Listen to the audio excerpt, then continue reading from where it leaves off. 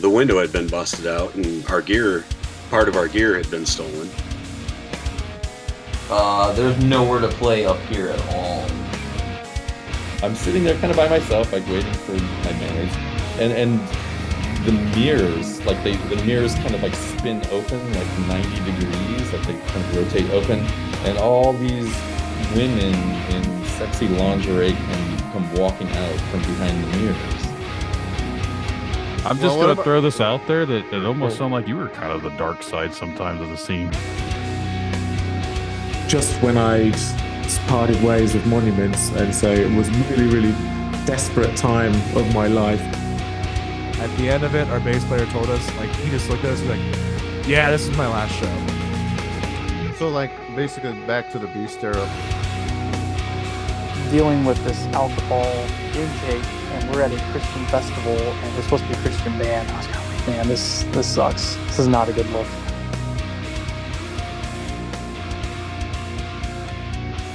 Welcome back to Dark Side of the Scene. I'm Ed. I'm Brandon. That countdown music's funny. I can picture some guy like dry humping a chair. I don't know if anybody could see that whole countdown. The music just confused everyone from the beginning. I'm Ed. You're sure.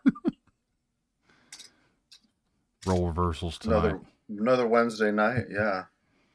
Wacky Wednesday. Wacky Wednesday here at Dark Side of the Scene. Yeah. Well, how's your week been? It's all right. We got our cat surgery, so we're just kind of hanging out with her and making sure she's like not licking herself. She's actually acting pretty normal until we drug her up. It's kind of funny. I mean, it's like almost like nothing happened aside from her missing some fur and looking all stoned when we give her a shit. It sucks because we had to keep her isolated in a room from the other cat, but yeah, it's better. I'm sure. What? I'm sure she doesn't enjoy not being able to do anything. No, she's a wild one like me. She's gonna have a scar like me too, right on her stomach. That's a whole nother dark side. No. Got anything to band related? Not really. Not this week. What about you? Well, since I don't have a band, I don't have anything band related. But I did see something someone posted that kind of ruffled my feathers just because I think it's kind of stupid to say some of the things that people say. But sure. You've heard the old adjective or whatever the fuck the term is of if you're a band, you're a business, so you need to make yourself a legit business. Go get yourself an LLC license and all this other stuff. I was like, I mean, I guess if you're out here making money, which I think most local bands don't make a whole lot of money unless you're a cover band or a country band or something like that. But if that's the case, I don't think this is the context of what they're talking about, but the guy was talking how bands should market themselves as that, make sure they don't play anyone's shows unless there's a guaranteed amount of money, and know your worth. And this, yeah, it's all good advice, but if you're a local band, especially in this type of market, especially towards metal bands, can you really market yourself to be like, yeah, we won't play this show unless we're guaranteed $500? Nope. I mean, I'm speaking for myself. Nope. You just take the show as you can. I mean, I would completely understand if we had to drive like really far and be like, we need a guarantee or something. But what if like that venue is just like the same mom and pop venue that their local bands play? Why would you think they're going to pay you more because you're coming out there? Unless you're somebody big. Like, I don't see anybody giving us a lot of money. Unless you're bringing 200 to 300 people to a local show, just on your name alone, I don't think bands should be asking for big guarantees. Like, if you play a local show and there's a door split, accept the fact you're getting a door split because half the time you don't get anything. Yeah. I'm not saying that's a good thing or a bad thing. I'm just saying in general, like, be happy that you get something. Yeah, we're not in the position to ask for that, especially nowadays. Uncle Corey, nephew Corey. What's up, Corey? Yeah, we're not in the position to ask for any kind of money like that. Nobody is. And again, like I said, we're not in those days anymore at all. Oh God. I mean, some of it's better. Sometimes we're not playing till like fucking 1 in the morning or something, or like I lost my train of thought, but yeah, like we'll never be that kind of band to ask unless it's like You can't be asking for all sorts of money when we ain't making shit. you're struggling to get people in the door. I mean, you can ask for it. It doesn't mean you're going to get it. Right. And we shouldn't be upset. But bands shouldn't also get stiffed. That is true, though. It's No, really hard. I don't think bands. Yeah. I think bands should be getting paid one way or the other, but at the same time, it's like don't come to a show and demand $200, $500, or whatever the hell you think you're worth, because you're not going to get it. And then all that does is if you demand that money and no one shows up, who's out that money? And if you don't get that money from the venue, then you have a contract. They're guaranteed to give you that money. How does that work? You going to sue them? Going to go to small claims court because you didn't draw enough people in there to get your money? Martha's Bar didn't give me what I wanted. Yeah, I get it. Yeah, I couldn't, like for my band, I couldn't see us like be a business because, we're losing money as it is half the time. So there was a local band, and I don't know if I mentioned this before. There was a local band that was called In the Face of War. A lot of people probably know them if they're from around Indiana, especially the hardcore scene, because they were popular 20 years ago. Yeah. And they were a band up until probably about 11 or so years ago, maybe. Anyways, I would always make sure I gave them the most money because everyone knew who they were, and they did bring most of the crowd. And then I had another local band that wanted more money than they did. I gave them like $75, and then this other local band asked for $150. I said, why would I pay the band half, the band that actually brought all the people, half of what you guys are asking for? That makes zero sense to me. So I told them no. I was like, I will try and pay everyone equally. But I always made sure to give ITFO a little bit more just because I knew they were drawing in, like, the people. Right. And if they're decent drawing and they have to drive further, they should get a little more, just not for the inconvenience, but just to like, as a thank you, thanks for driving up. Oh, look, Bram Brothers. He showed up. Yeah. What up, Bram? Brothers. Brothers. Yeah, brother. Hell yeah. Good rant. I hope you're keeping it Christ. Yes, absolutely. Always. He's with us. He takes the wheel often, especially for this flagship of a podcast. Steers us in the right directions. Yeah. But no, that was just my little thing that I noticed. Like, and it's nothing that I'm not saying bands don't deserve to be paid, because I always got mad when we didn't get paid. Right. But I don't think every single band needs to go out there and start a business for themselves and start demanding like hundreds of dollars to come play some show when you don't even draw in that area. To me, that's dumb. But I guess if you can do it, you can do it. Apparently, Corey's a big fan of this band. He just knows a lot of the stuff. He took my card at Kroger. Yeah, that happens. They have Kroger's down there? Yeah, I guess that is a chain. Yeah. They were cool dudes. One of the guys now owns a record store in Kokomo, so American Dream Hi-Fi, there's a plug for you guys. That's not the Kokomo Clown music. That's Peru. Peru's Clown Town. Fuck. I get them confused. I don't know why, and they're probably like 40 minutes away. I live in Clown Town. Well, how far is Kokomo? No, Kokomo, about 20 minutes. Okay. Damn it. Yeah, not too far.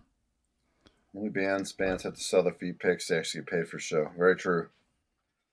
Yeah. Just feet pics? I have some weird looking feet, so I don't know if anybody wants to see that shit.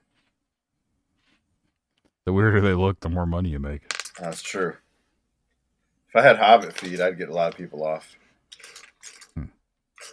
Anyway. Well, I think it's time to bring our guest Ian on.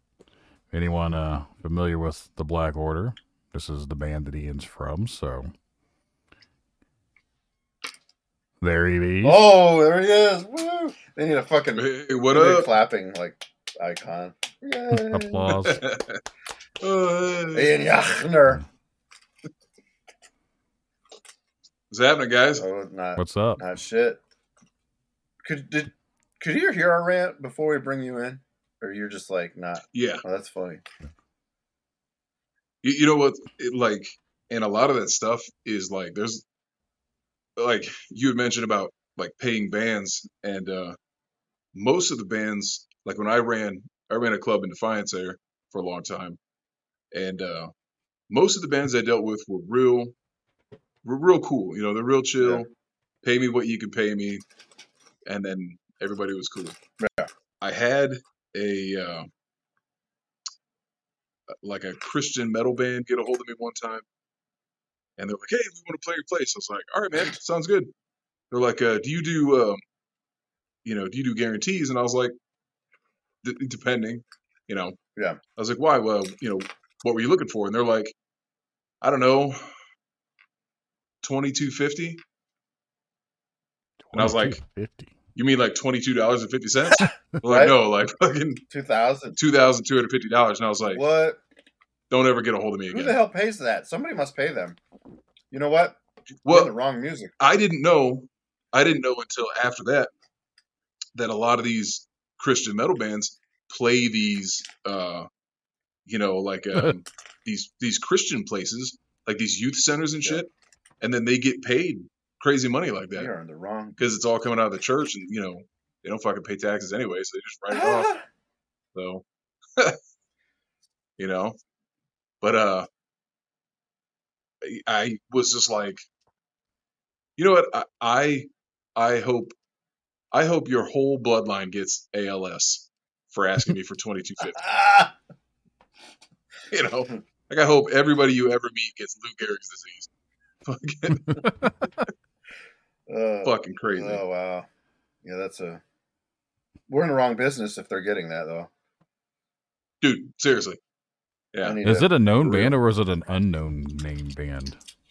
It was like at the time, I wouldn't even say they were kind of like they were. I want to say they were maybe from like around Lima or something like that.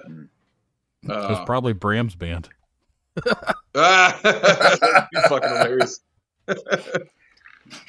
I knew it. But like they weren't. I had only heard them from like a couple people I knew in Lima. Like aside from that, I'd never heard them at all. I never heard any of their music. No, I never saw one video. No, nothing. Wow. But they sure as shit were asking for fucking $22.50 just to drive an hour from Lima to Defiance. Yeah. What was the band? Disciples of Truth. You know what? I don't remember exactly who it was. I just remember that they were a Christian band, or or a religious type of metal band, and that was my first and last dealing with them. Desecrating the manger. No, I'm just making names up. Yeah, it was a bit extreme. So a little backstory about Ian here. I met him. Actually, I met him later on in life, but I was in my past band, and I don't know. I might have found a post, and I was like, "Oh, there's a bar that we could play at in Ohio," and we never did it. I don't know what happened, but like we kept in touch, which was strange. Like you just meet people that you never meet until later on in life, and then finally my current band played there, and we finally met Ian. So he's like the more taller, handsome, younger brother I never had. Or wanted. Or wanted, one of the two. Yeah. And like it's funny, like I slowly find out more about him, and it's like he actually wears a hat all the time. I thought he was bald. No, he's got like full long hair under there. And he's actually married, and I met her too, and I thought he was just a lone warrior guy. I thought he was gay, but then his wife came to show him, "Oh, you are married." Yeah. But that's my proof of purchase. Proof of purchase. Porno grind abstinence music. I have kids too. He's got kids, yeah. So I've known Ian. Actually, I have a 20-year-old kid. Yeah. Damn. But he doesn't look that old. He looks like he's. I'll say he don't look that old about a 20-year-old. He started early. metal riffs and spliffs. I don't try to rhyme. Anyway. What do you play in your band? I do all the guitar and vocals in our band, Okay. or I attempt to do all the guitar and vocals in our band. Nice. Hell yeah. More accurate. So yeah, like I don't know how long I've known you, but it's been a while. So like I know by like Ian's like history, like he's been in this band for a while and he's actually toured and recorded, and obviously he booked at a bar that where we played at, and so I guess Ian, like, what are some interesting nightmarish stories you've had? Because I'm sure you got a lot. That's why we kind of wanted to start early with you. Like, are you talking about just like tour stories? Yeah, anything like comes to mind. Jesus, I know, right? Bram. Let me see. Comments. You know what? Actually, to bring up your last band, I remember. I think it was Unquiet Eddie, right? Right. I think I had you there one time. We never. Is that band named after you? We never played there. Honest to God. Are you sure? Yeah, we don't. I only met. Okay, then I remember I had you on the flyer. You did, and I think like either we canceled or something happened. Something happened. Yeah, I think you're right there. I don't remember what. We would have made sooner otherwise. Yeah. As far as like tour stories, man, I got a million of them. So we've done, a good amount of touring, for this kind of band, I guess. We've done the U.S.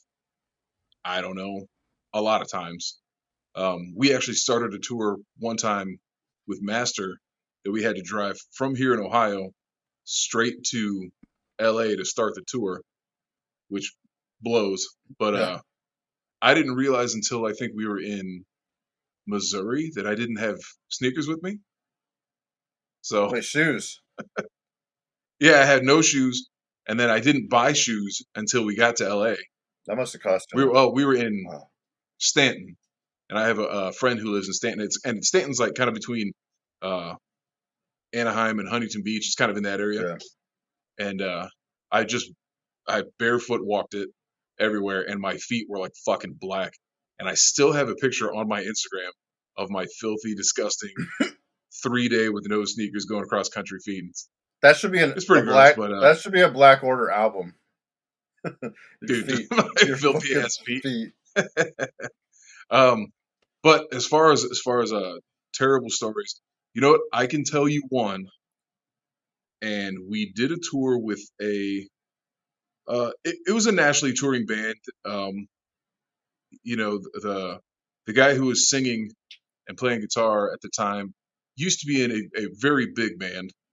And I'm not going to name any names, but I'm still friends with some of the people in that were in that band. I still talk to them pretty frequently. But so we go to do this tour with these guys, right?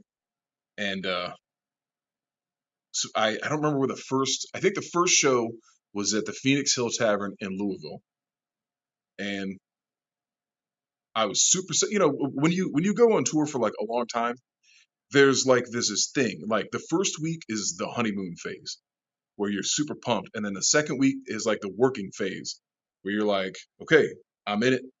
The third week, you're kind of like, all right, it's kind of running you out a little bit, and then the fourth week, you're like, I have no idea where the fuck I live anymore. I just live in this locker room on wheels, and that's pretty much how it works. But the first day of this tour, we get to this place, and we did our set. It's whatever. So the main band goes up, and the guy's guitar just isn't in tune. So naturally, I just run up, and I'm like, hey, it looks like he's having trouble with his tuner. So I run up, and I'm like, hey, what's going on? And he's like, I don't know, fucking, the other guitar player is like, he fucked it up. And I'm like, okay, well, that's not going to help anything right now. Like, what can we do to fix it? So he kind of throws a little temper tantrum on stage in front of everybody, and then yells at the other guitar player. It winds up getting fixed. Basically, his tuner was off by a few cents, Hmm. You know, when he tuned it, or he had his other guitar player tune his guitar, and that was the whole deal. And this dude bitched him out on the mic in front of everybody in this club. On tour. And that was the first day. And it only got progressively worse. And I remember being in, Yikes. yeah, seriously. So we were in Philly. We go to play this place. We show up and we're like, hey, you know, we're the band. We're, you know, playing tonight. And they go, oh, there's no band tonight. I go, well, yes, there is. And it's us and it's these guys. And they go, oh, well, no, the promoter canceled the show. And come to find out, he canceled the show, kept all the pre-sale money, turned all his socials off, gone. You know, Awesome. which isn't weird for a lot of promoters. It's happened multiple times. Mm. So those people in Philly were super cool, and they're like, hey, you know, we're going to try to get like a show together real quick and see what we can do. No problem. So we wind up playing, us and the other band, they wind up playing, and there's literally only $40 from the door. Hmm. So Hmm.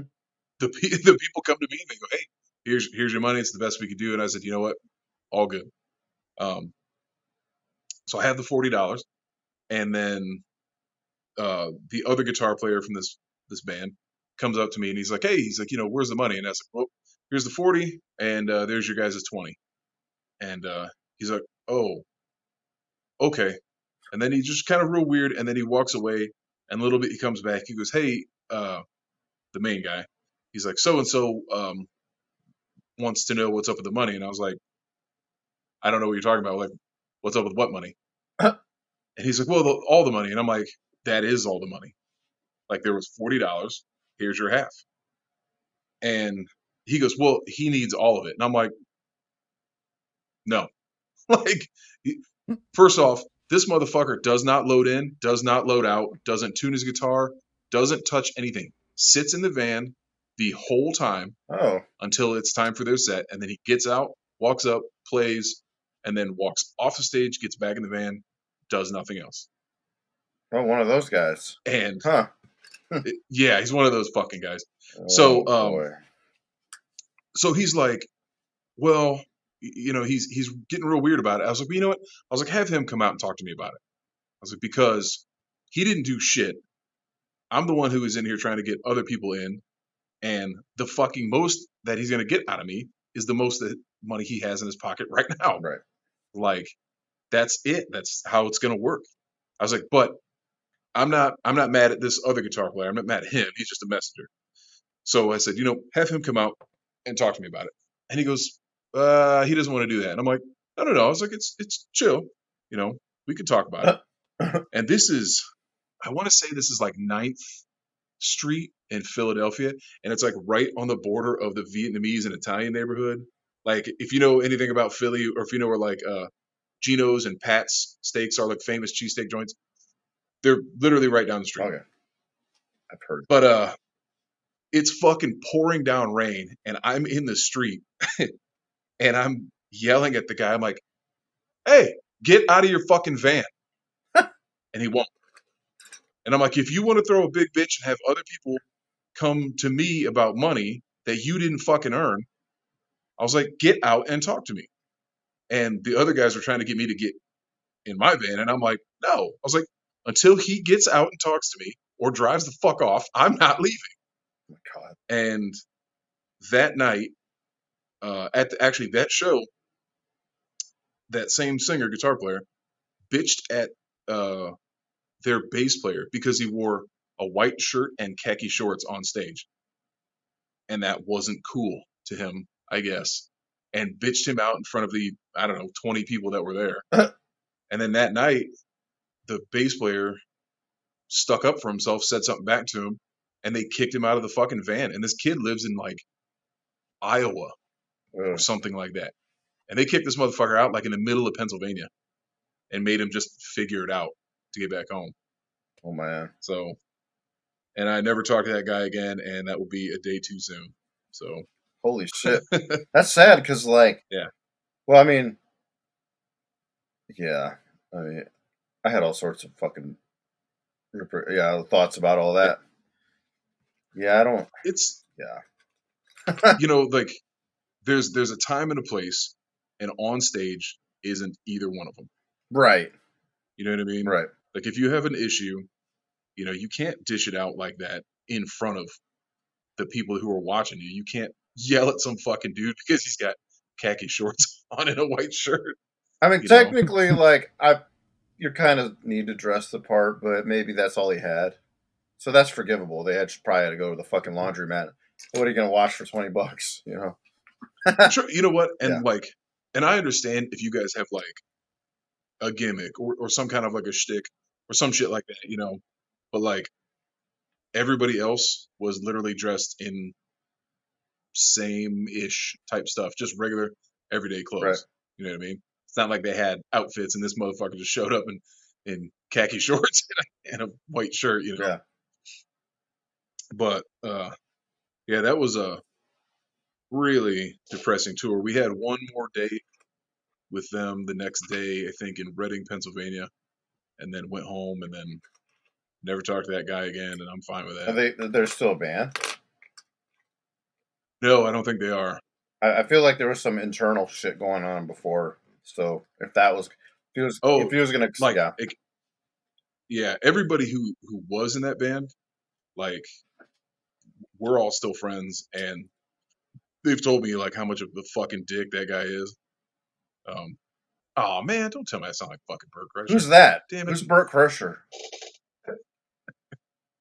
But yeah, fuck that guy. Fuck that guy. Short story. No, I Fuck mean that like, guy. yeah, like this is the family thing. You gotta. These are your brothers. You know, don't fucking come off as a dick, and especially the lazy thing. Like that's not cool either.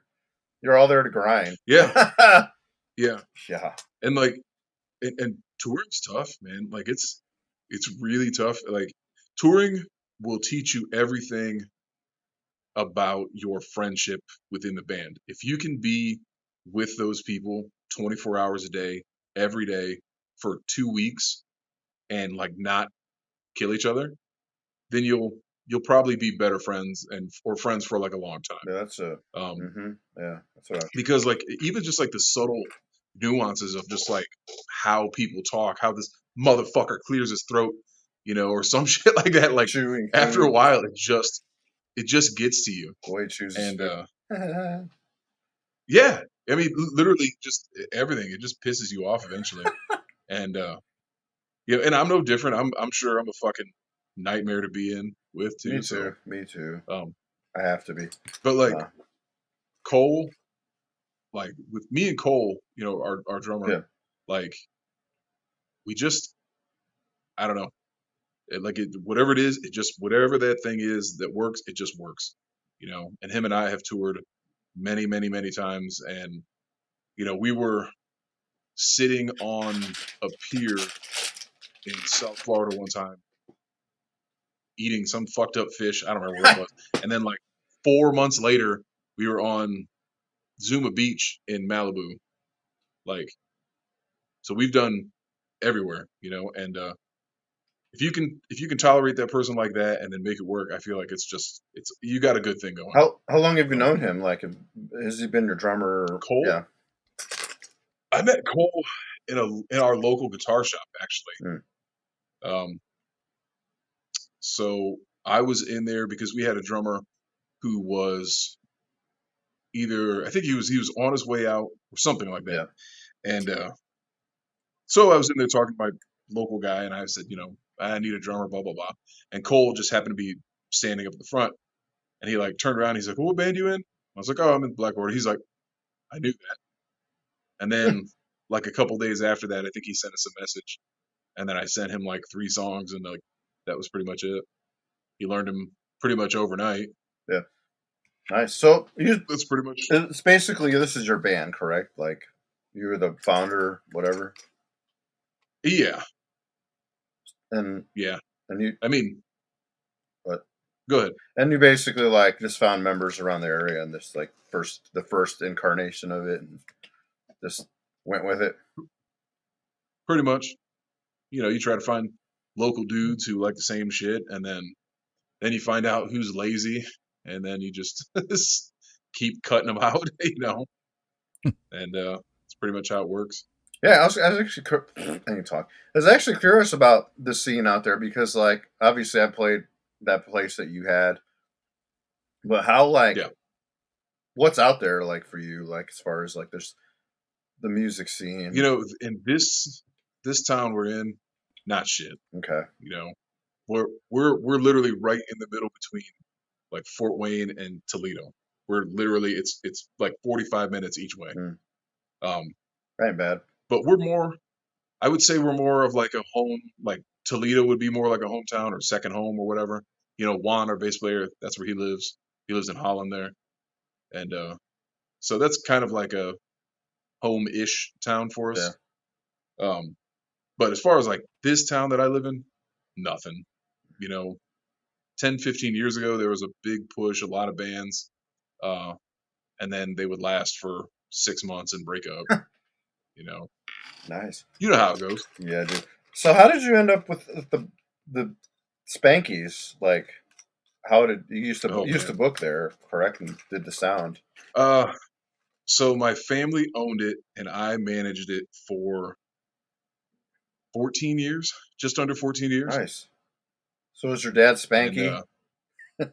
his stepdad, yeah, No shit. Did yep, not know that. I guess I never asked yeah. these So, questions. Haha. Yeah. well, Nice.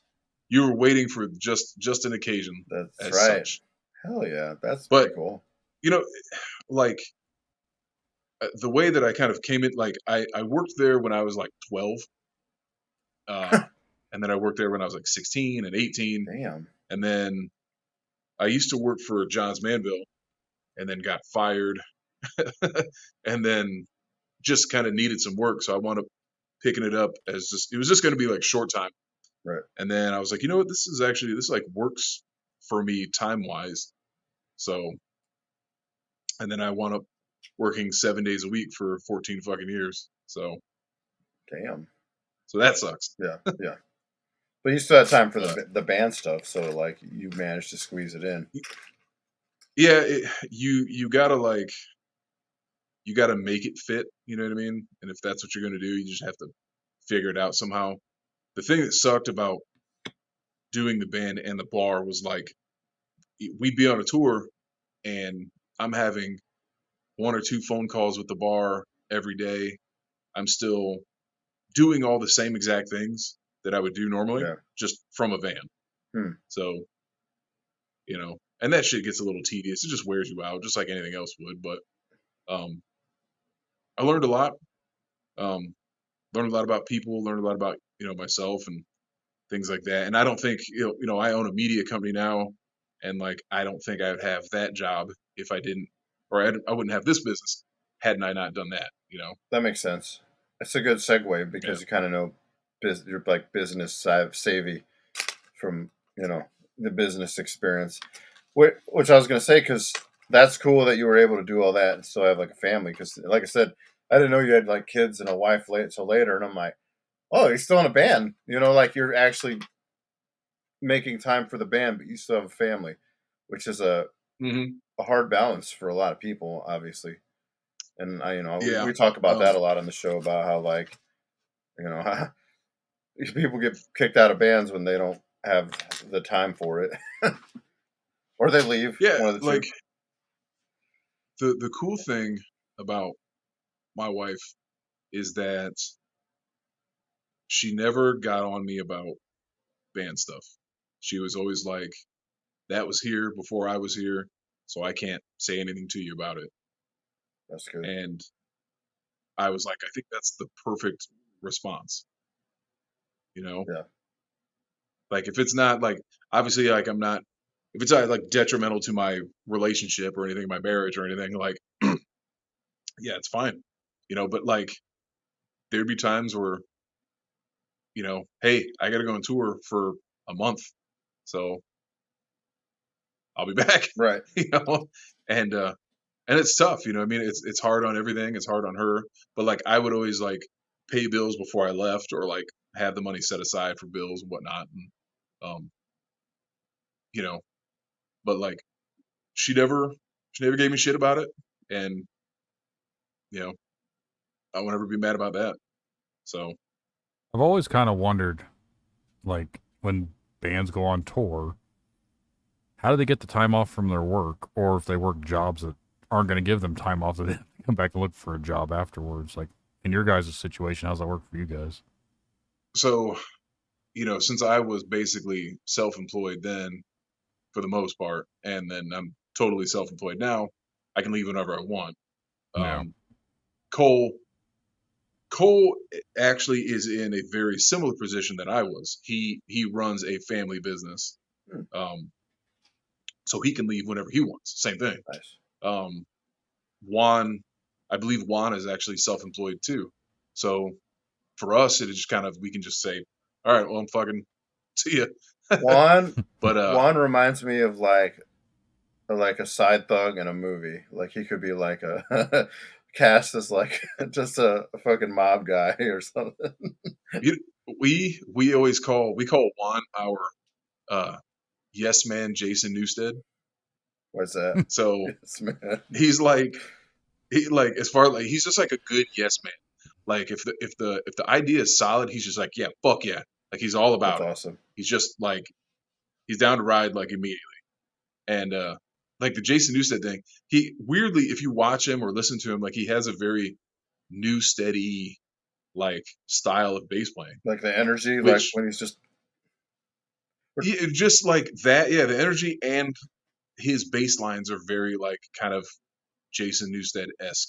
Which I mean I think it's great, that's awesome. I But can see that, yeah. yeah, but like he's just like a solid like fuck yeah, let's go. Like we don't even have to ask him about shit. That's cool. We still ask him, but we That he's like whatever, man. Just all you gotta do is tell me when to be there. that's a And that's great. so yeah, that's a good chemistry between all three of you here. There's three. I don't know why. Did you ever have another guitarist ever? No, No, it's always been a three-piece. yeah, Interesting. Wow. we entertained it for like a long time, here and there by getting like a secondary guitar player or something like that, and then we just we just never did. Yeah, well, it's more Yeah. money for you, less pain in the ass, and learn these riffs, and then they Yeah, don't learn. So yeah, I get it. yeah. Well, and like for me, I don't know what I'm gonna fucking play. Sometimes I don't know what I'm gonna do, and then so I would hate to be like another guitar player, like just standing around like, all right, whenever you're done fucking around, Right. like It happens. so. So, but Yeah, so what other crazy things have you encountered, like on tour, or like yeah, well, or let's see. venues? Strange things. We love. Yeah. I'll tell you one that was shitty. Okay. So we were in Portland, Oregon, and it's a cool town. And we got some good friends out there. We played this place called, I don't know if it's still around, but I think it was called High Water Mark, and not a bad place. So we get done, and I go up to the bar to get paid, and they're like, "Oh yeah, the door guy has it." I was like, "All right, well, Uh-huh. where's he at?" They're like, "Oh, he left," and I'm like, "Okay, where's my fucking money?" And they go, "Well, he has it." I'm like, "Yeah, you already said that." And they're like, "Well, no, we had to like pay him, so all the money went to the door guy." And I'm like, "You had to pay him." They go, "Yeah," and I'm like, "Well, you hired him, right?" They go, "Yeah," and I'm like, "So you had to pay him, not me. Like I didn't agree to that. Had I hired a door guy, I would pay him out of my share or my pocket Right. or something like that. He's insured by you and your venue. You employ him, you fucking pay him." And they were like, "Well, that's not how it works." I was like, "Don't tell me how it works because I've ran a fucking bar at the time for 10 years." I'm like, when I hire people, I pay them. I don't tell the bands that they have to pay them. I pay them because I employ them, you know? Because if they fuck up, it's on me. It's not on the Right. bands. You know what I mean? If we're going to go all the way down the line, like, so I always paid my door people from my own pocket because that's fair to me.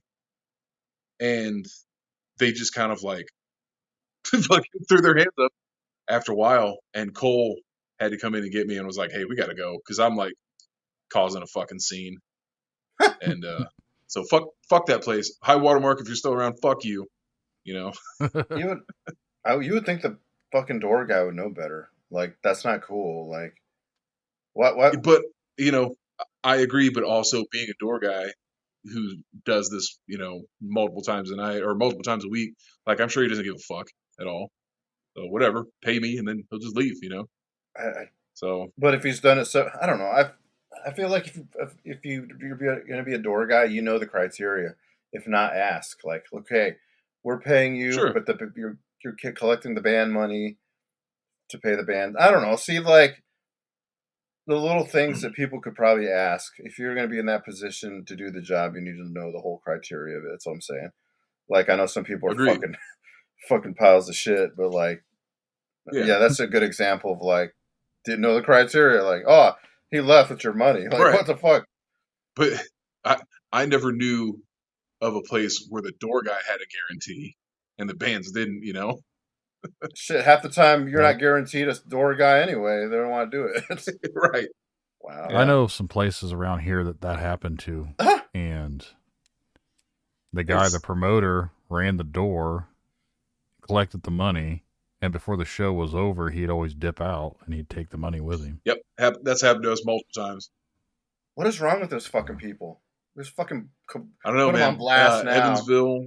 I think it's Evansville, Illinois. First day of a tour. Fuck yeah, that happened to us, that place. There's Evansville. And then we wound up at some dude's apartment. I stayed out in the van, but Cole was inside this guy's apartment, like banging on a fucking snare drum while the dude is coked out of his mind. I thought you were banging on a woman. I'm like, what?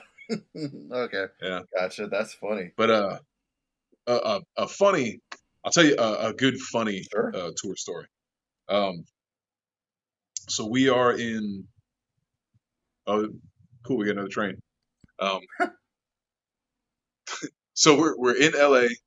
We're starting the tour with Master a couple years ago, and Paul Speckman is probably one of the nicest people I've ever met. Very, very just like super road rugged dude, but super fucking nice. So we're doing the show, and it's at like an American Legion in East LA, and so if you've never done West Coast metal shows, especially like in the Bay Area, it's a bunch of dudes that look like they're fresh out of like 1982, just denim Dans with bright white sneakers on and big poofy hair. Hell yeah! Like that's how they all look. That's funny. So we're at this Legion, and there's a dude that's out there just moshing, and he's just getting like a little bit too rough. So security people walk up to him like, "Hey man, you need to fucking just take it down a little bit." And he doesn't listen. He goes out, does it again, and they're like, "Hey, I'm gonna tell you one more time," and that's it. So he goes out, he fucks it up again, and these dudes pick this fucking guy up, and they pick him up like he's a serving tray, and they walk him to the front door, and they literally like lawn dart this dude out the door onto his chest, and he hits his chest, his feet scorpion over, and you just hear him make this like fucking terrible noise. And his wife or girlfriend or something like that is like, she's real tiny, and she's trying to like hit these security guards in the back, and they tell her the same thing. They're like, "Hey, if you don't keep it down, we're gonna chuck your ass out here too." She goes, "All right," turns around, runs inside, crashes in to somebody's merch table, just like ragdolls herself into this fucking table. Oh boy! So I shit you not, they just grabbed her, serving tray style, fucking out the door. I don't know if this lady was 5 feet tall. You know what I mean? And they just fucking right out the door. Tossed her. I wonder if she made the same noise when she landed. God, I hope so. But so I'm outside, and so I'm like, all right. So I go outside, and right next door, I went out back, and I went around, and next door was like this old ice cream joint where they had metal seats that were like cemented into the ground. Yeah. Like super old school. And so I'm like sitting there, I'm on the phone, talking with an employee at the bar, making sure everything's all right. And then I go around to the front because you kind of hear like a scuffle. And that dude and his lady who got thrown out, they're like starting a fight with at other people that were just out front. And then one of them stopped and started puking, and it chain reacted everybody to start puking. So there's like 4 or 5 people that are either throwing up or in the process of about to throw up. So then, as this is happening, this big kid with big ass poofy hair comes walking past me, and he's fucking trashed. And then a couple minutes later, I just hear this bang, and I walk over, and the kid is pounding his head on his windshield of his car, and it looked like an '82 Chevette or something like that. And he just leaned over, and he's just kind of pounding his head, and then he tips his head upwards, and then pukes up the windshield, and then back into his own face.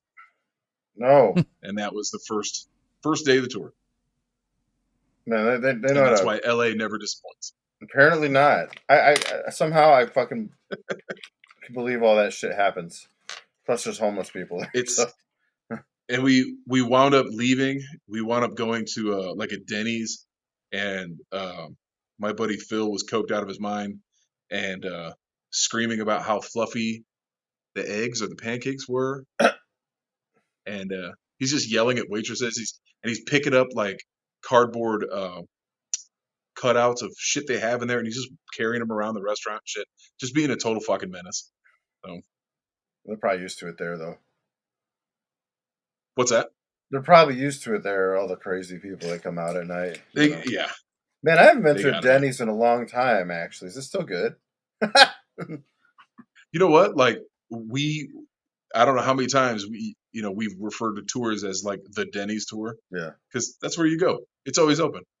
that's true. You know, Or like after the a show, Waffle you House. go to Denny's. I think we have a Waffle House in town, but it's not the yellow style one. I've never been to it. Oh my god, I've never ate it. I've seen a lot of them on my way through Florida and back. Should stop and just say you did. Them and Cracker Barrels. That reminds me, when are you gonna get a Colt 45 fucking endorsement, man? I'm sure like it's not a. You know what? I not gonna lie, I did email them about it. Yeah. I did. What's the criteria? Because like back in the day, like people had like Jägermeister like endorsing everybody. Now like you get a Colt 45 one. I don't know, because I don't think they ever got back to me. So I ought to get back to them and just bug the piss out of them. Yeah, just keep trying. Yeah. And like it's like no other reason aside from like I just want my name up there for no reason, just to say that I did it, you know? Just to hold the bottle. Like, hey, look at hell yeah. Yeah. On one of the like why do you have a Colt 45 endorsement? Like I don't know. That whiskey that everyone's had lately? Cold Cock? Cold Cock, yeah. What happened to that shit? Oh god. You ever had that? I had it. No. What happened to that? They were all the metal. They were all about metal. What happened to that fucking whiskey? I don't know. Huh. I know we did a show in Chicago once, and we got fucking blasted, and that's all they kept trying to give us. I remember that. Yeah, there was some place up in like northern Indiana, close to Illinois. They're all about the cold cock, fucking handing it out and shit. Yeah, cold cock and PBR. Yep. That's all it was PBR. that night. I don't know. I feel like the more you drink of Cold Cock, by the end of the night, you're going to call it something else cock. What? Give me another shot of that hard cock. Oh, that hard cock. Put that cock in my mouth. Anyway, gross. So, any other crazy stories, or I know you have a bunch. Man. I'm pretty sure. Yeah, I got I got a million. Before you go to that one, any crazy thing that ever happened in your bar at the time? Oh God. Yeah. From a band or just in general? Well, I'll one of each. How about that? You know, because you obviously, experience both situations. As far as like a band goes, there's a guy, I believe he's from the Fort Wayne area, does black metal. I had him there once, and I think it was like during his first song, he just turns around and he just pukes. Oh boy. And I was just like, nope. So at the end of his set, I gave him a fucking mop and a bucket. I was like, you're cleaning that up. I've seen that happen before. Like not in your bar, not in your bar, but like I remember a guy threw up on stage. Well, first of all, he was a band from like Chicago, some goth band, and we played with him in my old band, and we trade swap, can't talk, show swapped, and so they came down to a good old Elkhart's place called Halftime, and this fucking goth band shows up, and I don't know why the bar thought it was smart, but they gave this dude like pictures of Jack and Coke. Not Oh my god. Yeah, I don't know who thought of that. So he drank like one, and he got up on stage, and he's like, I don't know how long he was playing before he fucking like violently puked. So like it just kept coming out during the song, and dude stopped the set. The guy stopped the set because he's running sound. He stopped the set, had that dude mop the whole thing before they continued. Good. Walk of shame, because he's all like, I don't know, it's right for everybody. So yeah, I've seen it done. I'm like, oh my god, that's so fucked up. I mean, I don't know, dude. There's as far as like, oh, go ahead. No, I just don't know why bands do that shit. But go on. As far as like just crazy shit in general Sure. in the bar, I have seen probably everything you can think of. One of the craziest / funniest things was I got in a knife fight over Michael Jackson once. So you were threatened with a knife, or you both had them, and you did the whole fucking Thriller or the bad dance with the top. So here's what it was. This is right when Michael Jackson died. Uh-huh. So what is that, like 2009, something like that? Yeah, somewhere around there. So I had a DJ working for me at the time who he would play music videos, while he DJ'd and stuff. So he's playing Thriller or something like that, and there's a guy playing pool, and he's just like, he looks and he's like, man, fuck Michael Jackson. What? Which is weird, but there was a guy I know named Charlie, a friend of mine, who is every bit as tall as I am and probably outweighs me by 50 pounds. He's a huge dude. And so Charlie loves Michael Jackson. Like, it's his favorite shit. So the guy yells, fuck Michael Jackson, and Charlie immediately looks at him. He's like, fuck you. And then the guy goes, fuck with me. And then they immediately start fighting. Like, it was like a fucking cartoon, And Charlie has got to be, Charlie's got to be 375 pounds. Damn. Just a huge dude, right? Right. So I walk, people are trying to split these dudes up. And then I walk over and I wind up getting a hold of Charlie and I get them both out of the front door. And then it pours out to like one side of my building and winds up going out back. So I run out back, and you go out the back steps, you go down and there's this like kind of like big concrete slab kind of a thing there. Yeah. And it was like 20 people in a fucking brawl. And I think 2 or 3 of the people had knives. There was a dude who had a pool ball. And I was in the middle of the whole thing. And then I think a couple of my buddies were on the stairs just like watching me. And I didn't get hurt. And, eventually it got broken up. But like, I was like, that's the silliest thing I have ever seen. Like, somebody was about to get stabbed over Michael fucking Jackson. Wow, dude. Don't fuck around, Michael. Yeah. Nice. That's one that's a good standout. That's one. pretty wild, actually.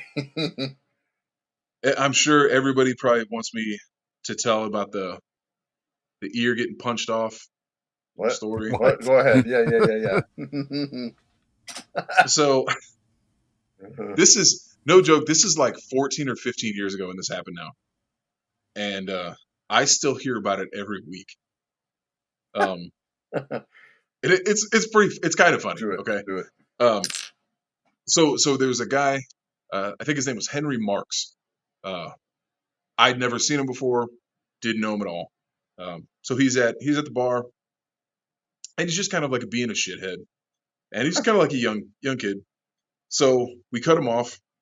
Hours go by, and he's just still hanging around, and he's out on the back deck. And he's just being an asshole to people, and so my former brother-in-law was there, and he knew him. And I was like, Ben, get this fucking guy out of here. Just take him anywhere. I don't care. So he does, and then eventually the guy winds up coming back. So a bit more time goes by, and we've got this guy cut off for 3 hours by this point. So he's out there, and he's threatening this old man named Rex, who used to hang out there. Rex is like an old cancer-ridden man, Oh man. you know, and this dude's got to be like 22, you know, at the time. So I walked out there. I was like, hey, man, get the fuck out of here. So he goes, fine. You know, and he's like kind of throwing a fit on his way out. He's like, fuck this place and all this stuff. And oh, cool, another train. And Hell yeah. so the guy's going down the stairs, and he gets down the steps, and he's just running his mouth. And I remember I said something to him about hitting him or breaking his jaw, something silly like that. And he's like, do it. Okay. So I walked down there, and I hit him, and he hit the ground. And when he hit the ground, he looked up at me, and he just started screaming. Like, you know when you pull a balloon, and it makes that high-pitched sound? Yeah, that's what he sounded like. And I was like, what the fuck is that sound? So I picked him up, and I drug him to the street, and I just kind of chucked him out in the street. A little bit later, the cops show up, and they, you know, I'm talking to them out back, and they go, well, you know, he came down, and he was all fucked up or whatever. And I was like, well, all right. I said, well, am I going to jail? Because if I am, I got to give my keys to other people, blah, blah, blah. They're like, no, you're good. So, okay. Like, we do have to take him to the hospital, though. And I was like, why? I was like, I didn't even hit him hard. They go, yeah, well, when you hit him, he must have just turned or something like that. Because when I hit him in the ear, and I split his ear in half, and then the top part was pulled away from his, up top. So it pulled away from his whatever head there a little bit. And my old bass player, Mike Saxon, was standing right next to me when the cop said it. And Mike just goes, and then runs inside. And I told that cop, I said, by the time I walk in, everybody's going to know. So I walk in, and then as soon as I walked in the door, everybody's like, yo, you fucking punching people's ears off now? But what makes it even funnier is I have a buddy named Big Jim, and Big Jim was giving me shit over this whole thing. So a little bit later, I'm standing by the back door, and this lady comes in. She's very frantic, and you could kind of tell it was like that guy's mom. So she comes in, and I'm talking to her, and I said, hey, I just want to let you know, I'm the manager here. I'm like, I am the one who hit your son. This is what happened. We tried to get him out of here, blah, blah, blah. And, and she's almost inconsolable at this point. And I'm trying to just get her to just chill and understand. As we're doing that, we're standing right by the men's room. And Big Jim, he comes walking by. He doesn't know who I'm talking to. So he opens the bathroom door, like gets right in my face, and he goes, murderer! And then walks in the fucking bathroom. And the lady has just a straight meltdown. Just loses it, right? She's like, I'm fucking suing you, and all this stuff. And so she leaves, and Jim comes out, and he's like drying his hands, and he's kind of like just chuckling. Yes, typical Big Jim behavior. Big Jim behavior. So he comes out, and he's like just chuckling, drying his hands. And I stand there looking at him. I was like, really? Really? You had to say that right then? He goes, who are you talking to? I was like, that was that fucking guy's mom. And he's just like, and then he books it back in the bar. And then the next day, the lady called and said I tried to like threaten her with a knife and all types of shit. And oh my God. So we just told her to fuck off, and then we never heard anything ever again. So, and then for my 10-year anniversary at the bar, they had a surprise party, and I showed up because they were like, hey, there's a fight. So I showed up, and I run through the front door thinking it's like shit's going down. And like, I walk in, and everybody's like, surprise. Because I was pissed the fuck off. You know what I mean? Right. Like, I got to be in fight mode. and nothing was happening. And so everybody was doing shots out of these little bloody severed ears, What the fuck? and that's and I still have some actually from that day. I figured they would have got you like a fucking bloody ear cake or something, man. Yes, I expected like the whole no. team. Yeah, that was at least 2010, maybe 2009, and Damn. I hear about it every week still. I feel To Did this like that day. guy ever come back around? yeah. What's that? Did that guy ever come back around? No, I don't think so. You know, I never saw him again. He sobered up. But like I think somebody saw him down at a different bar. I don't know how long after that happened, but they said there was a dude in there and he was talking about Spankies and fuck that guy with the beard who works there and something about his ear and he had this big ass scar across his ear or some shit and but that's the last I ever heard of him. I figured But that's funny. So basically you had to like be the bouncer too. yeah, you know, I did everything. That's scary. You know, Just a little bit. you do everything. So Yeah. Wow. yeah, I've been, you know, a lot of fights. It's just you know, it's just the job. No, I know. You know, Yeah. so You definitely learn your way around things when you have that much, shit on your belt. oh my god. But like every disgusting thing that you can think of, Yeah. I've probably experienced I'm it sure. in that bar. You know, I'm sure So- you have. That's funny. it is fucking terrible. Yeah. And they're no longer it's no longer open, correct? It's a different place now. Mm. Yeah, we sold it. It's called River's Edge now. That last day there, I walked out the last day. I'd never been back. You know, and Was it sad like the I'll last never go Cheers episode? yeah, pretty much. Yeah, You just shut the And I- lights you know, off and and- yeah. Huh. I spent 29 years in that bar. Nice. You know, I'm good. So Yeah. I'm all good. You're all good. I've had enough. Headaches I don't and- mind like, because I get people who ask me to do training for like their bartenders, or I get people that ask me to do like consulting work for their bars and stuff like that, and that's fine. I don't Are have you a problem with that. Patrick Swayze? Is what they're trying to make you be? No, I'm a fucking. Now I think they're trying to get me to be like a really poor John Taffer, you Oh, know. So, damn it! but like, I'm happy to help people like with that business stuff like that. But I have no want or desire to be in the bar business whatsoever anymore. You know, I get it. good, all good.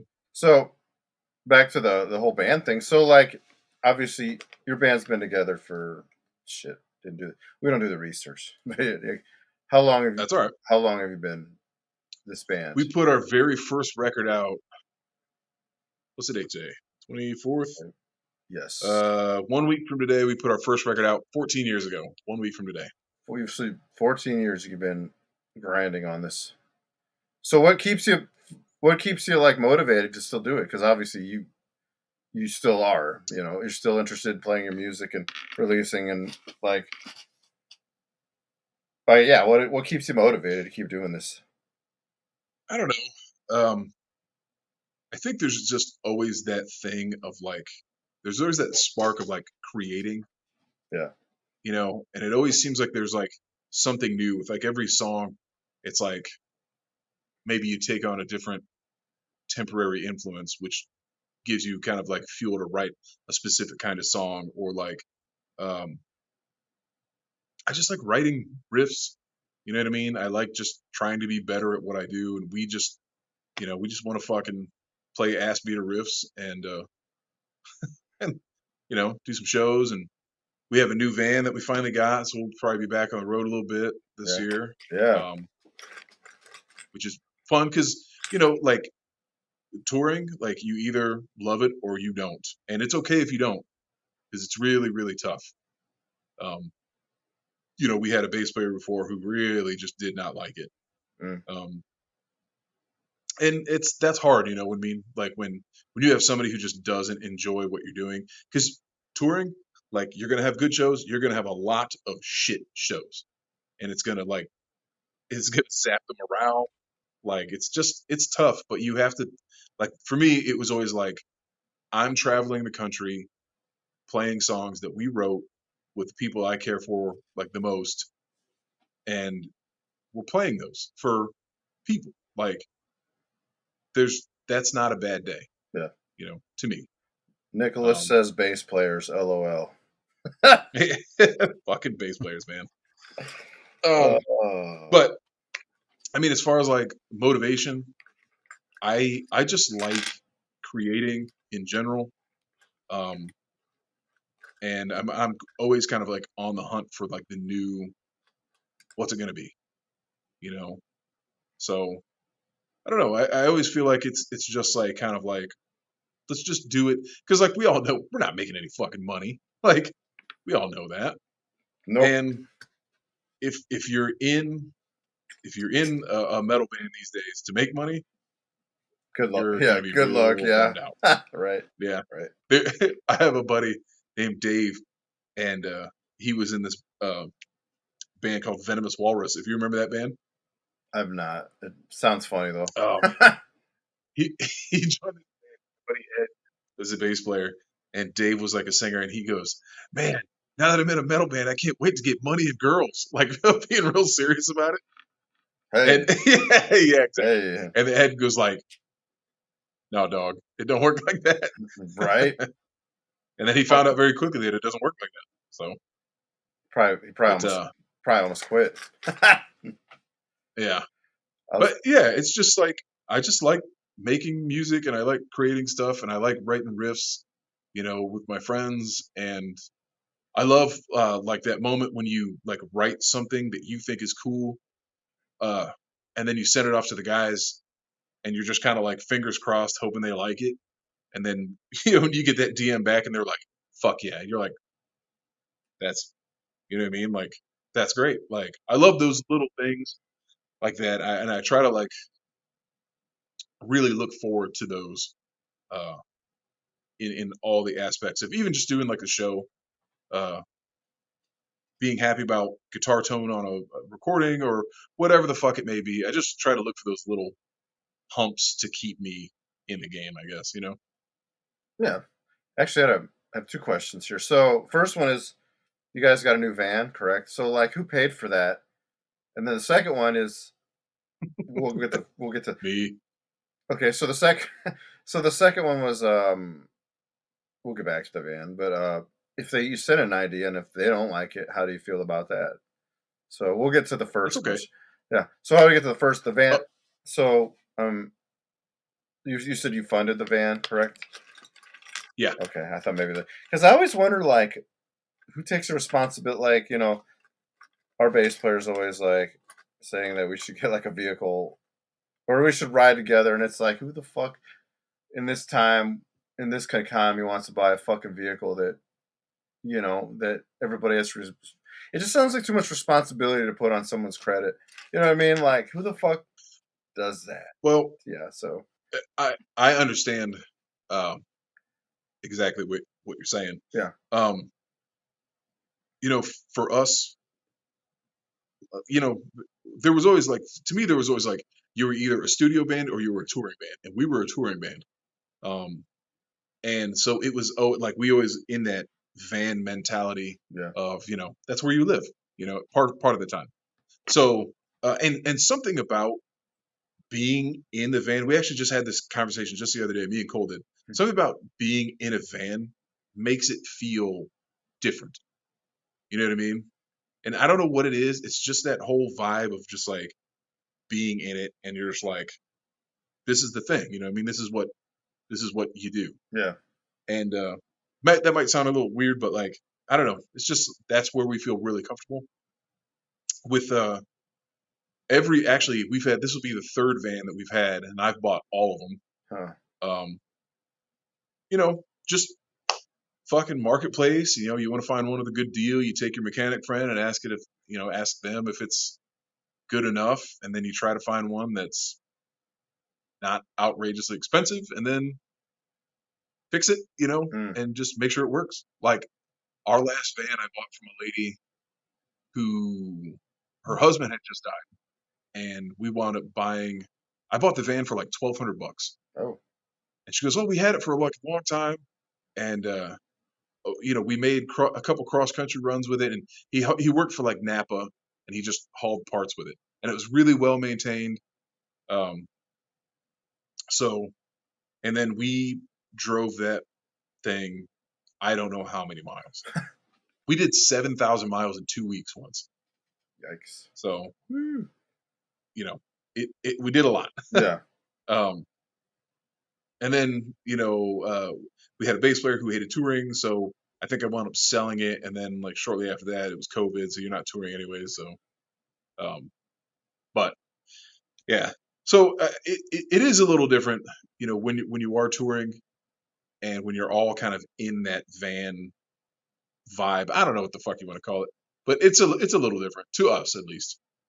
What was the other question you had? Well, back to the van. Like, that makes sense. I think like being in the van, it's like a security blanket because you're all together. You're not like riding separate and waiting on somebody else. It just feels like, yeah, we're doing this. It's like you finally got all the kids in the fucking car after all that bitching. Yeah, it's like the camaraderie.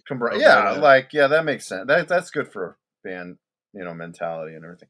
The second question. So, like, sorry. I'll tell you one time. Sure. It was fucking hysterical.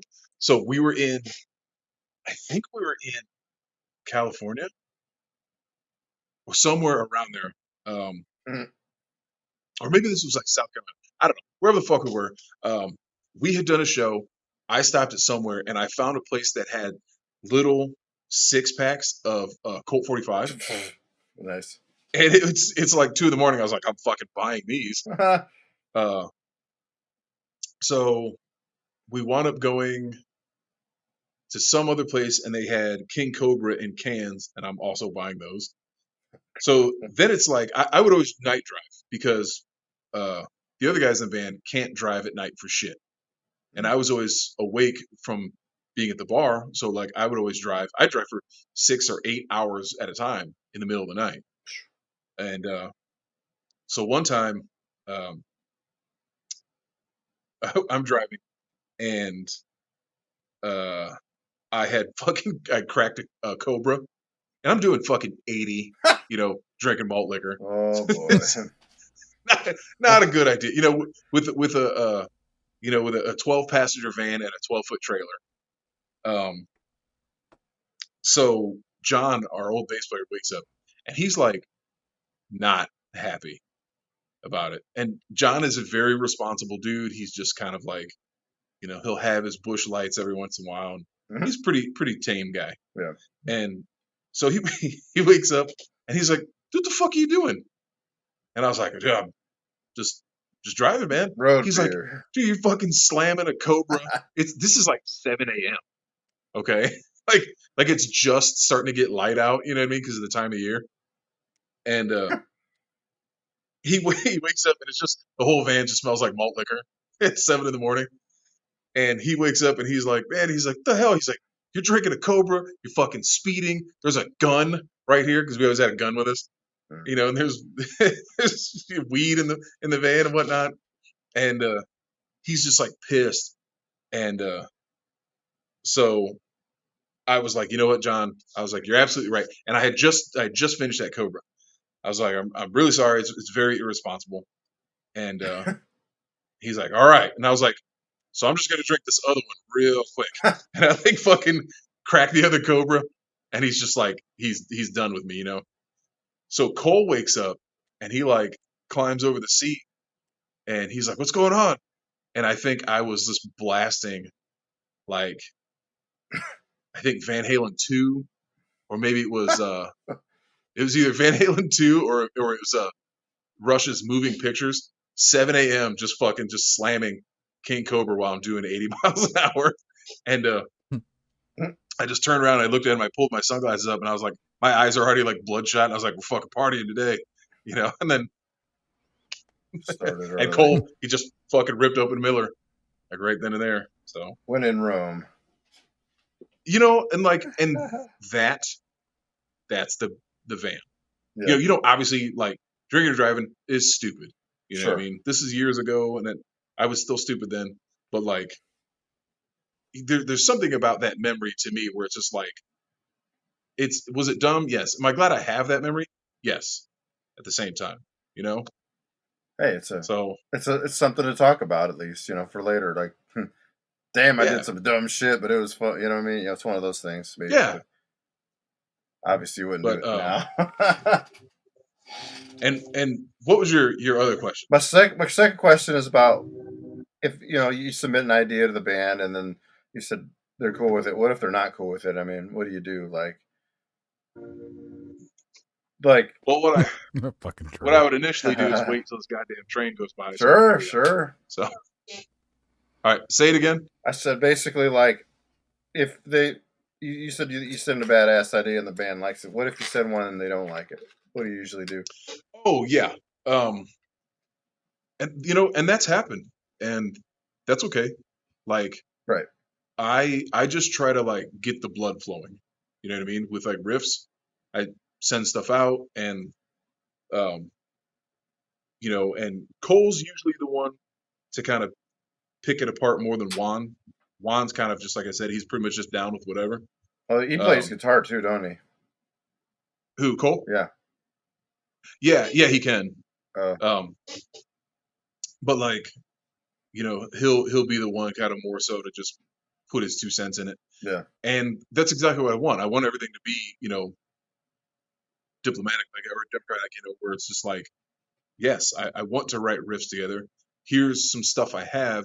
What do you guys think? Does this suck? Blah blah blah. Yeah. And then we just kind of whittle it down.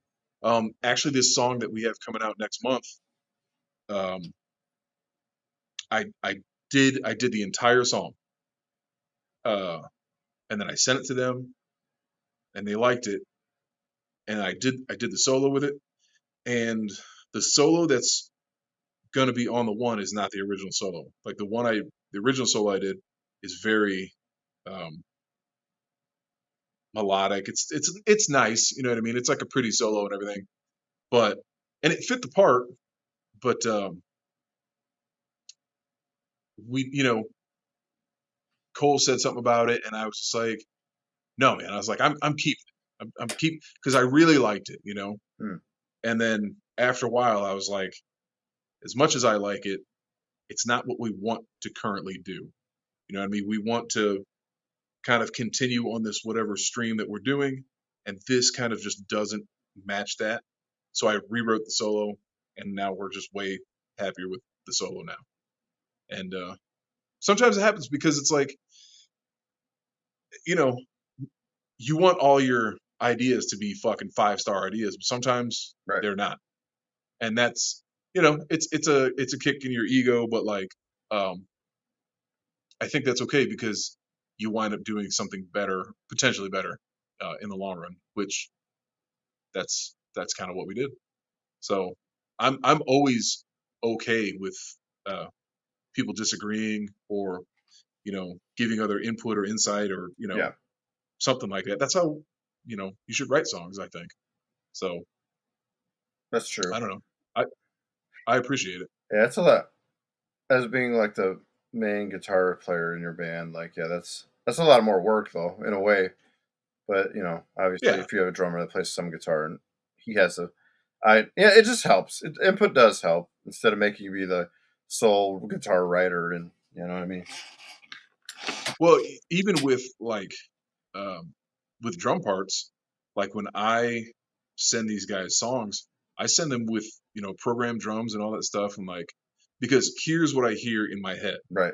like, and I want to convey that to them as much as I can, and then Cole will sit there and go, this is cool, this sucks, this is whatever, and then I'll send him the same song with no drums, and then he'll just write drum tracks to it. Yeah. So I just try to like give him a starting ground of like, here's just what I was thinking, but I'm open to anything all the time, and I prefer to have it be nitpicked and taken apart. So Yeah. No, I know that feeling. Sometimes yeah, I do the, what about this, Phil? I do the mouth thing. yep. You know when it goes fucking yeah, Cat. What? Anyway, yeah. that's fine. Actually, back to like the other season, we'd always talk about like during the whole pandemic part. How did that affect you and your band? Like, what did you do during that? It's like a subject that never dies but I'm always fascinated about like how bands got through it because in a way, like it's still affecting everybody in a small way. But when that shit happened, like, what did you do? So with us, we wound up doing like kind of like a bunch of infrastructure work. So this studio that we have now, um, we basically just kind of built it up, and that was kind of like the main focus. We did that. We worked on our song Vitriol at the time. And yeah, that was kind of like our 24-hour thing, was just doing the shit in here and kind of becoming as much self-sufficient as we can. I've been to some really dope studios. My buddy Brennan owns the nicest studio I've ever seen. Yeah, It's a Ohio recording company in Fremont, Ohio. It's like a $2 million studio. It's beautiful, he and owns. he gets people. So he has What's like. that? So he owns that. Yeah, So he's a millionaire. I'll go check that out. No, dude. If you've never been there, it's the nicest studio I've ever seen. that's Um, awesome. he has a gigantic $80,000 API console. Man, he's a serious Like guy. the dude is unbelievably good. That's Um, awesome. so he does all the engineering in his studio, and I believe his wife like does the books. Mm, So that's pretty much how they do everything. mm. But I've recorded in his place, and we actually recorded our last record there, and we were there for like a year and a half. So That must have. yeah, it was fucking it was crazy how long it took. He must have gave you a Um, deal. You know what I mean? Because oh, I'm still paying on that record probably. probably. Damn it. But like not knocking Brennan at all, because he is like the most knowledgeable um, studio guy that I know. Yeah. But like we needed something that works on our time, Yeah. And with Brennan, like he doesn't do. We were the first like metal band that he did. Mm. Yeah.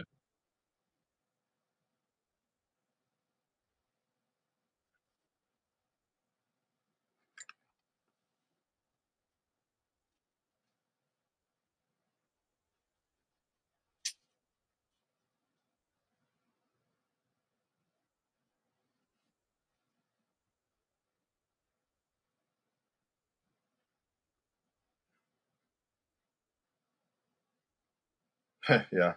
Yeah.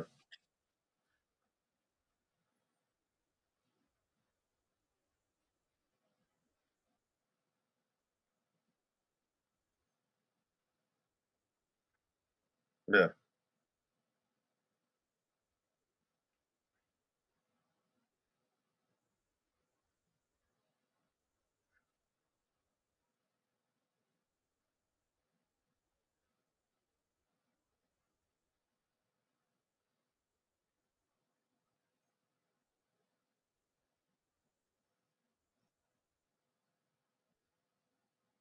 I do wonder. Yeah.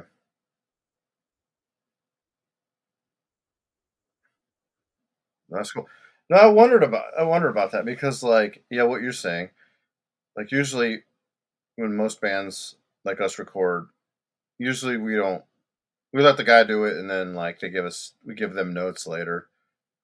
It'd be nice to like do it on the spot, but usually they kind of have to work on it once we're done because again we're fighting the clock to record something, and so like I don't know, like I record myself, but I couldn't like fucking do a whole band. No, I'm not that fucking knowledgeable. Hell, my fucking laptop's a piece of shit right now as it is. Like it's on its last leg. I'm surprised it works for this podcast, but this cat I've keeps heard opening. some bands of like some bands give an example, like they'll tell this the engineer or whatever, like check out this band's album for the sound quality or whatever what they're looking for, and I've heard stuff like that from people that they've used like certain albums as like inspirations for sound quality. It's like if they can make you sound exactly like that band, then I guess they know what the hell they're doing. Yeah, I feel like that never happened. I don't know. I don't know what we go into. Like we've tried like 2 studios, and then usually like everybody's got an idea about what they want in the notes. The last one I said I don't care because I don't want to be the. I always say this: there's too many. Don't put too many hands in the pot in something. Because The then, only studio that I ever had that I actually enjoyed was his name was Ian, but it was Hammer Strike, I think, out of Fort Wayne. It was the hmm, guy from the band Zephaniah. I remember them. No, his name was Ian, I think. Ian Bender. He was the bass player. He was a drummer at one point, then he also played bass. I think he played like their 6-string bass. Yeah. My Yeah, dude my dude drums for them or did. Sorry. he recorded a old band of mine. It was only like $10 an hour. It was like dirt cheap. Damn. And but no, he was a good dude and we had fun up there. But some of the other studios that we've went to, I've still never even gotten the finished track back from one guy. And this was back in 2011. I don't think we're ever getting that fucking song. Paid him and everything. Yeah. And like, yeah, you usually get what you pay for. I mean, I guess just say like I think some studios charge like what 200. I don't remember what the fucking rate is anymore. Someone said 500 a song nowadays. I never.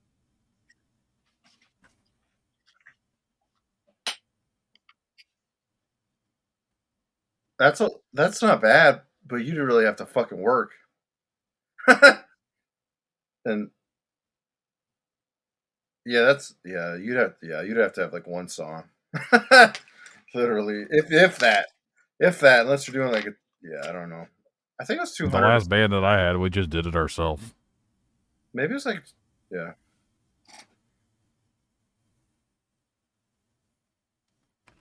Mm.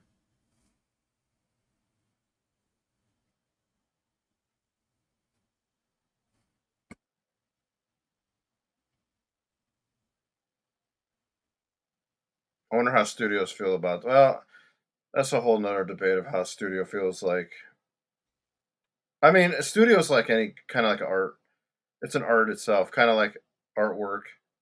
It's like I could do that better, but no, I could do it at home better than that guy. So it's like one of those things. Like, but I went to yeah, yeah, right, yeah. But I don't think they're not angry for lack of work. I know a lot of studios still get pretty clients and everything. I know I couldn't do it myself. I still suck at recording shit.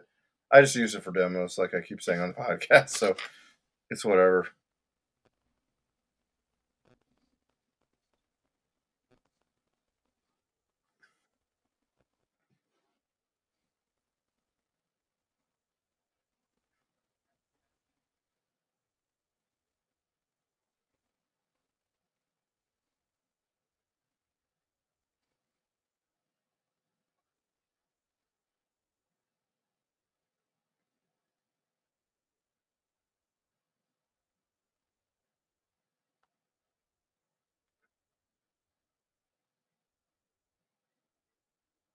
Right?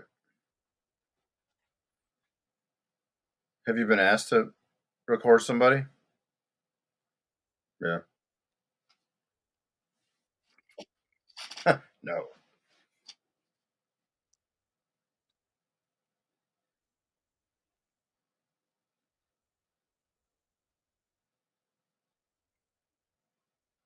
Sure. Sure.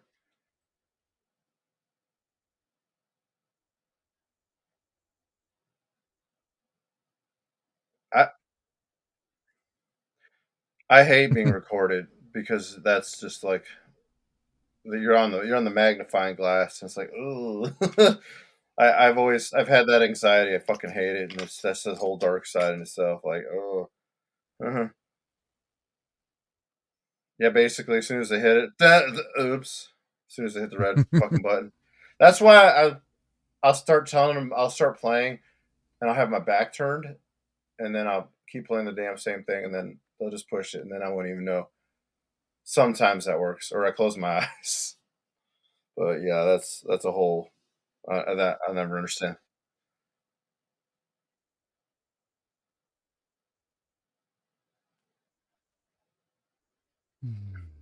Right?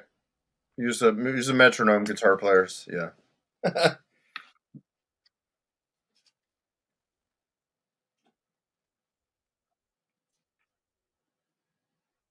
Yeah.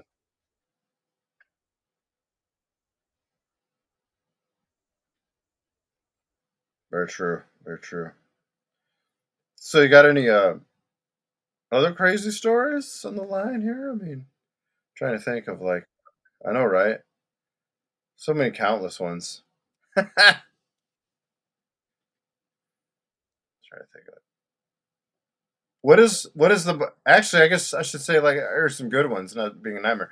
What is the coolest band you ever played with? Like as far as like a large band, national act, whatever. He's dying.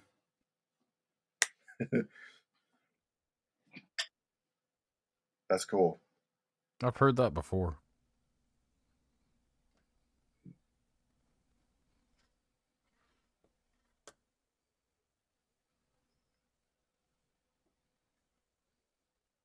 Hmm.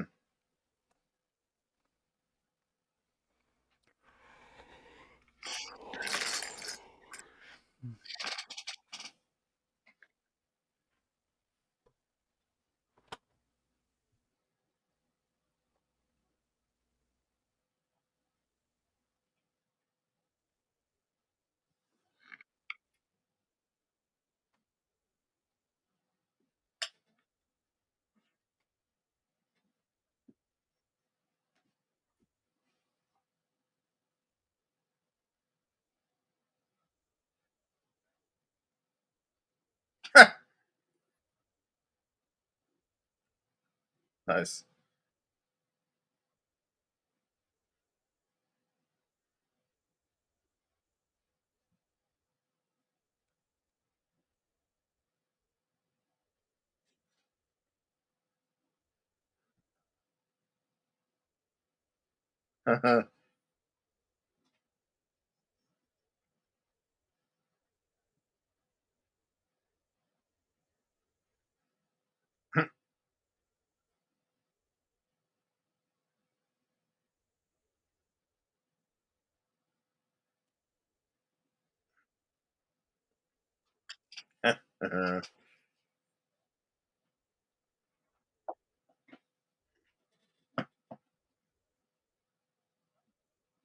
Sure.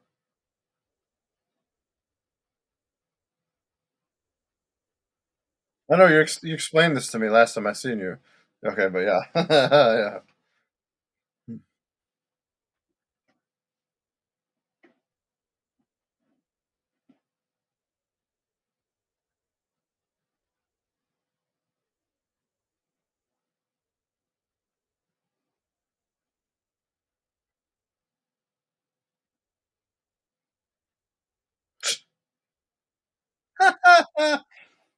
yeah,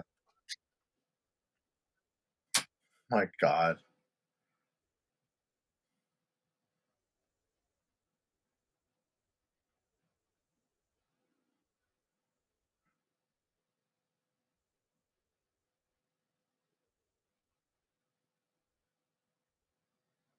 that is cool. This,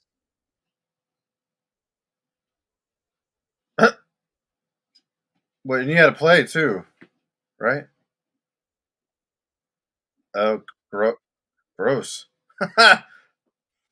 That's gross.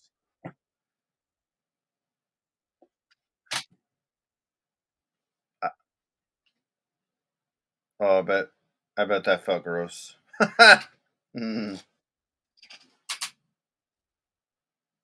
Nice.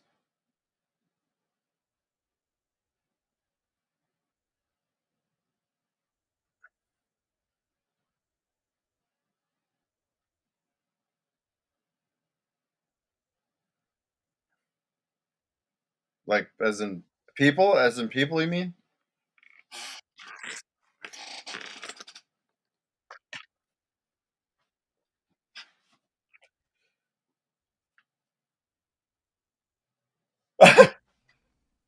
Kendrick. I don't know much about him. I just know the name. Did he I couldn't hide even in the tell you a butt? song they played. So I couldn't even tell you what kind of a song they You played. could I or just know the couldn't? name.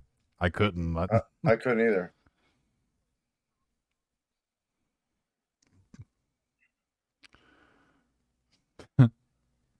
I Like Creed. Okay, yeah, because that's a band that still like comes around. I know that. So if it's one of those bands, I pretty much will not like them, even if I don't know what they are. They just sound like something I wouldn't like.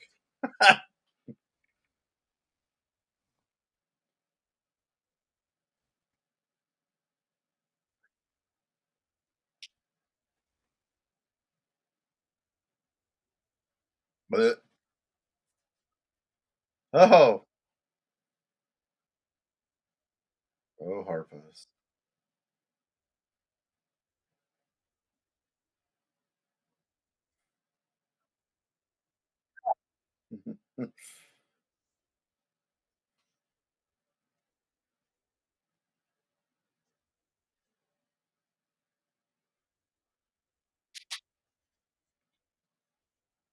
Oh, for Hoppos? Damn. Wow, dude. That's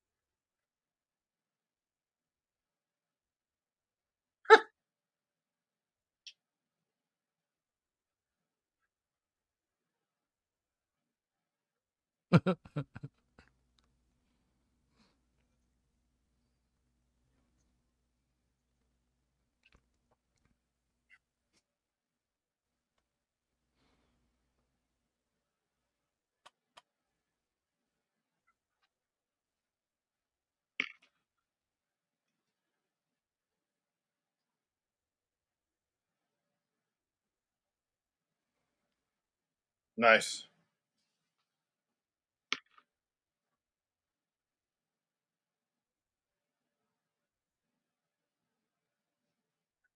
Nice.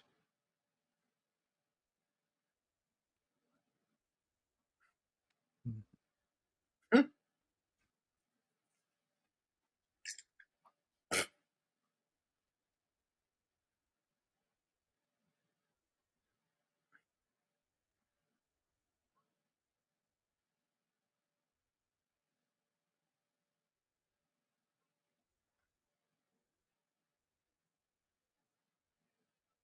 yeah.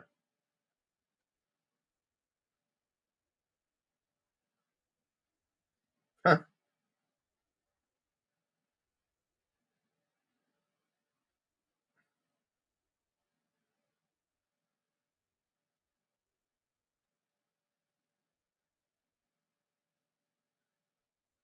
yeah, I think yeah, I met him before. Yeah, he is shorter.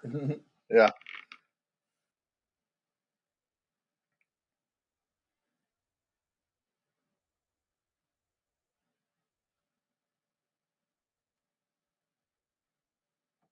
Oh yeah.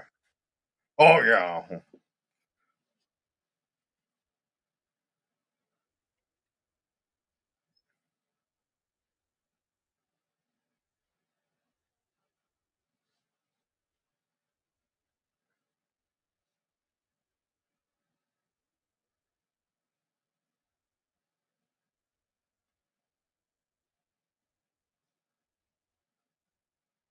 Nice. Hell yeah.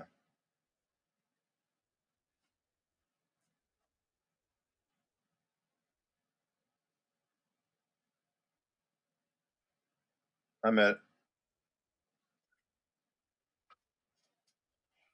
that is cool. Like no, I met him like wandering around during like it was like Mayhem Festival. Yeah, I saw him with a beer and I go, all I had, I gave, man. He's like, "What's up, brother?" And that was it. He was real nice. Just like, oh my God, it's Kirk Winston just wandering around. I mean, he's probably, I think he's like super fucking, you know, he seemed like a chill guy. He didn't probably think he was anything special, you know. But that was nice.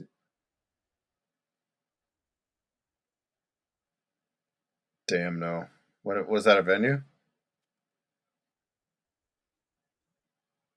before the other one ate them all?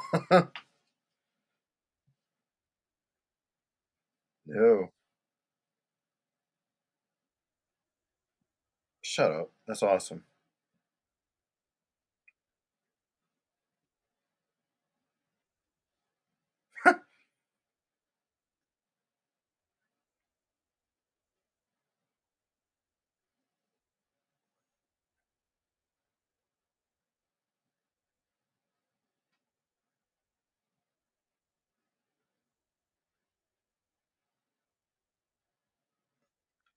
Yeah.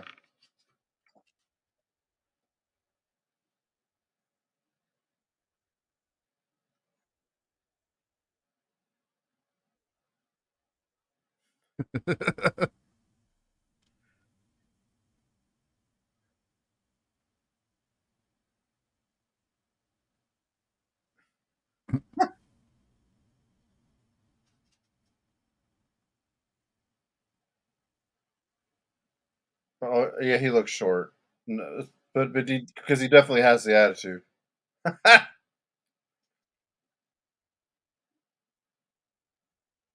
Is Dave Mustaine short?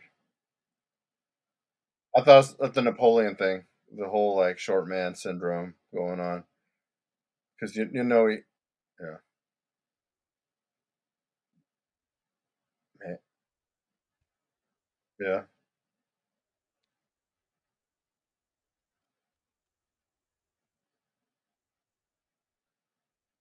Plus he's like he actually works out, so he's got like huge arms. That's cool. That makes sense to play those nasty guitars he has. But we won't get into that. There's been like some good experiences of like meeting certain people, and then like there's bands, and I mean, that's part of the show is like we like those kind of stories too, where it's like not all complete. You open up for some asshole band, and sometimes we're gonna put some bands on blast, like the national ones, but it doesn't matter if they were listening. That'd be incredible anyway. Any They're one of the seven. one of the seven. Yeah, one of the seven. I was gonna say like actually I had a question before he said that. Fucking hell. Any cool venues that you never thought you got to play or that turned out to be awesome? You know,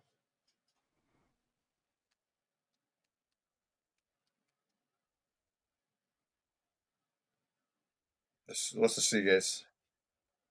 What's the Seagate Center? This is in Ohio, right? Toledo, Ohio. Duh.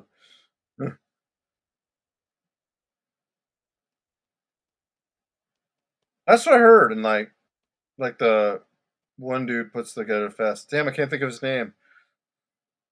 He puts together the metal fest there. We had him on our show. Fuck. Yes, Keith.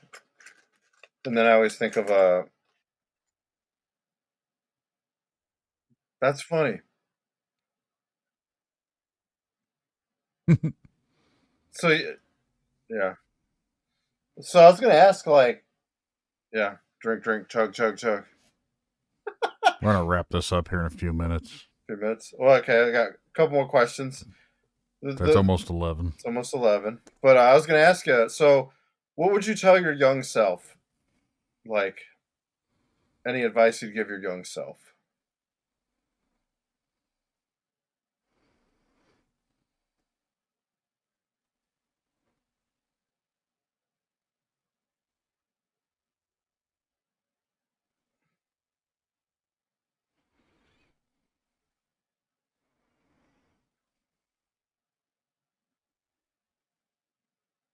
Fair enough.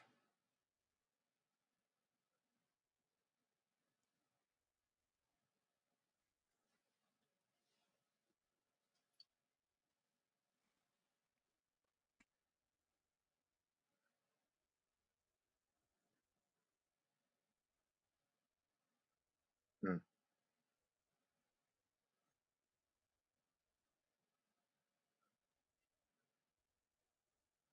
right.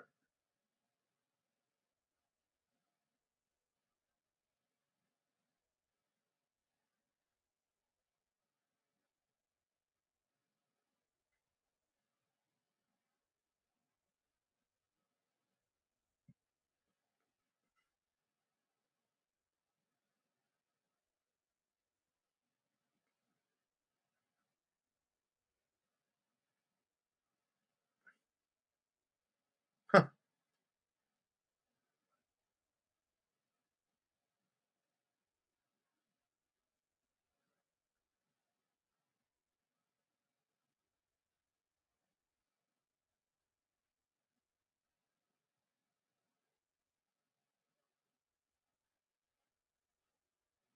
Right.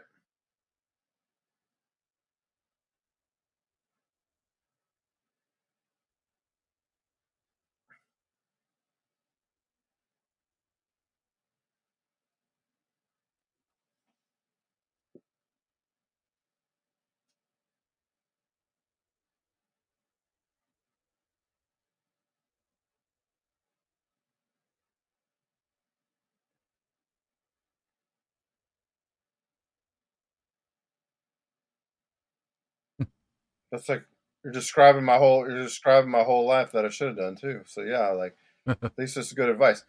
So I guess the second question is, what would you tell a young person getting into music? The same thing, you think?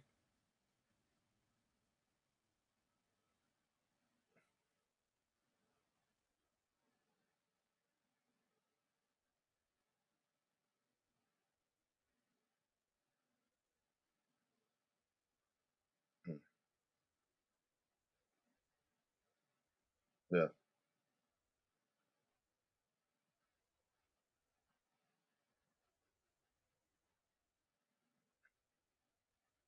Mm,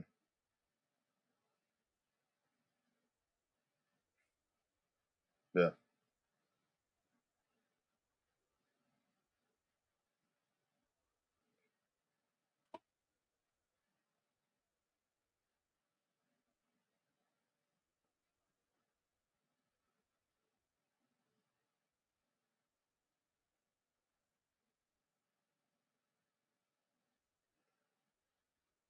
Mm, mm,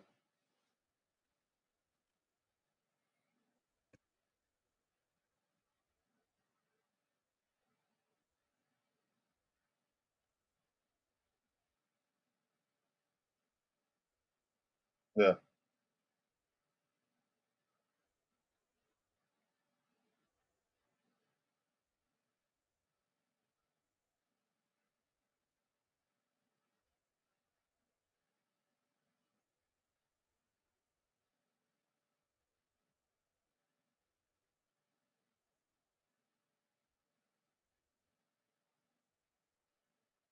Yeah.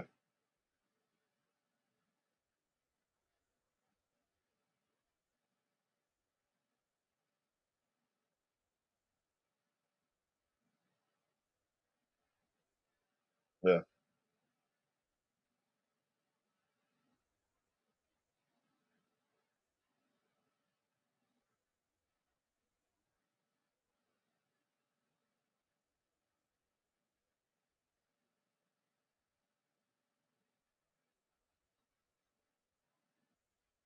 Right. I guess the takeaway here, since you have connections and people that know, that means that you're a decent guy to keep in contact with, which is probably the most important thing. You know, that's attitude is everything. So yeah,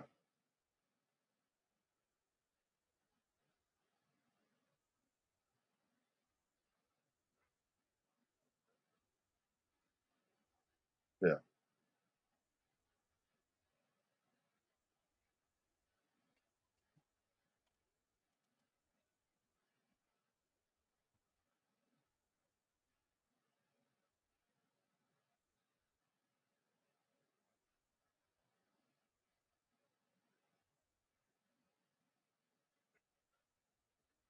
Yeah.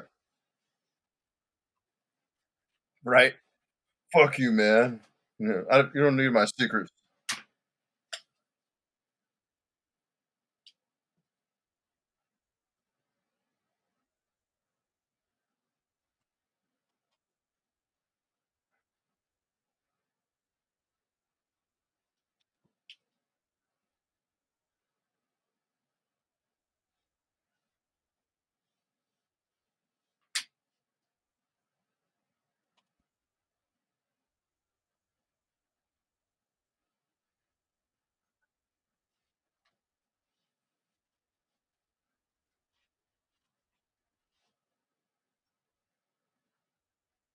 Right.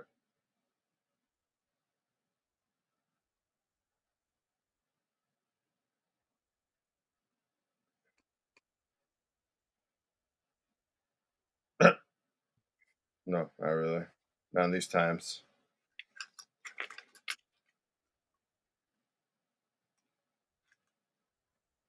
It helps. It helps. No, that's a good thing to have. Being nice.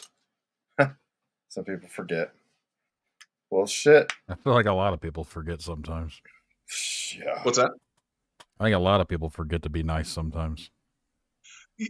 And it's like it's so easy. You know what I mean? Like there's a million fucking things in the day that are meant to piss you off. Right. Like I'm not about to let like some other band that's on the set be one of them. You know what I mean? Like It's true. Actually, before he lets you go, I have one more question, and this is a funny one. One time okay. you posted something hilarious. You're like, well, thank you, or well, it was nice to meet you too, Mr. Rockstar, and you were making fun of some sort of cover band. I don't know why that post stuck with me. He's some guy, some douchebag in some cover band, and he acted like a rock star, and I don't know why I remember that post. Fuck. You probably don't I remember wish I it. remember what it was. Yeah, he said like I asked you like, who the hell's this? He's like, some dude in a cover band thinks he's a rock star, and it just makes me laugh. I'm like, I don't know why. I just think of you. I just don't have a whole lot of respect for cover bands. You You're know, making money off of someone else's music that you didn't write. I'm with you. There's a dude that we know named Mike Newman who's in a Van Halen tribute band, but like he very much looks like David Lee Roth, and like they do the whole get up, they put on a crazy show. I respect Well, that's a that. trip. That's a I tribute still band. feel Yeah. I still feel the same way in part when it's like just do your own thing. You know what I mean? But like if you're putting all like the pageantry and all that kind of silly stuff into it, like I think that's cool. You know what I mean? That's cool. Am I bummed that you're making like 10 grand a show and I'm making like $40 or Yeah. something like that? Right. Yes, I am. You know, but you know, like I don't know. But when it's other like with just cover bands, you know, or when cover bands join like Battle of the Bands and they're just doing covers. Yes. You know what I mean? Like, fuck out of here. Oh my Like God. stuff like that. It's even worse when they fucking win. Oh yeah. Like I feel like if you want to do a battle of the cover bands, great. You know what I mean? I got no beef with that. You know what I mean? But like you can't do that when it's just other bands that do their own They're shit. judging You them know? off crowd reactions and interactions. Like, oh, the crowd were singing along with their music because it's not their fucking music. Right. Exactly. Do you have a Revocation shirt on? Yes, I do. That's what I thought it was. So I gotta tell you, the first time I ever saw Revocation, I'd never heard of them. I went to a show at Frankie's in Toledo, and I didn't know who they were. And I remember the drummer was loading his gear on stage, and I don't know if it's the same drummer, but he had a half sleeve of Lopan from Big Trouble in Little China. Nice. It was just Lopan's Nice. face on his arm, and I was like, I don't know who this band is, but I know it's gonna be fucking awesome. Strictly based off that guy's tattoo. I don't know if it's the same drummer. Huh. I thought they have a different Yeah, I don't drummer. know, but dude, that band is the shit. Yeah, Like, that guy. I just saw him just So I think maybe in August, or October or something like that. I just saw him Davidson, again. I think, is the only original member. Yeah. I mean, The it's guitar yeah, it's vocalist. technically his band, but yeah, like that guy's fucking crazy good. Fuck that guy. He's cool. Didn't he just break his do you- arm this past spring? I saw Didn't him he on fall that off the Dave? stage or I something? saw him on that tour, but he didn't break his arm yet. That was the tour with that fucking tornado and shit. Yeah. So that tornado or that tour was cursed. Um, Yeah. So, do you want me to tell you one more funny tour story? One more, and then Sure. yeah, one more. I'll give you one. Sure. This is Columbus, Ohio. Ohio. Place was called Oshecki's. It's gone now. King of Clubs in Columbus is right next door where Oshecki's used to be. Years ago, we're going to play. We load into the show, and there's two dudes in the same band, and they're both named Jeff Cox. And they were talking, and they were saying all these like silly dumb shit like eating ain't cheating and all this dumb shit. And I'm like pushing my gear in, and they're like, "Hey man, what are you trying to do tonight?"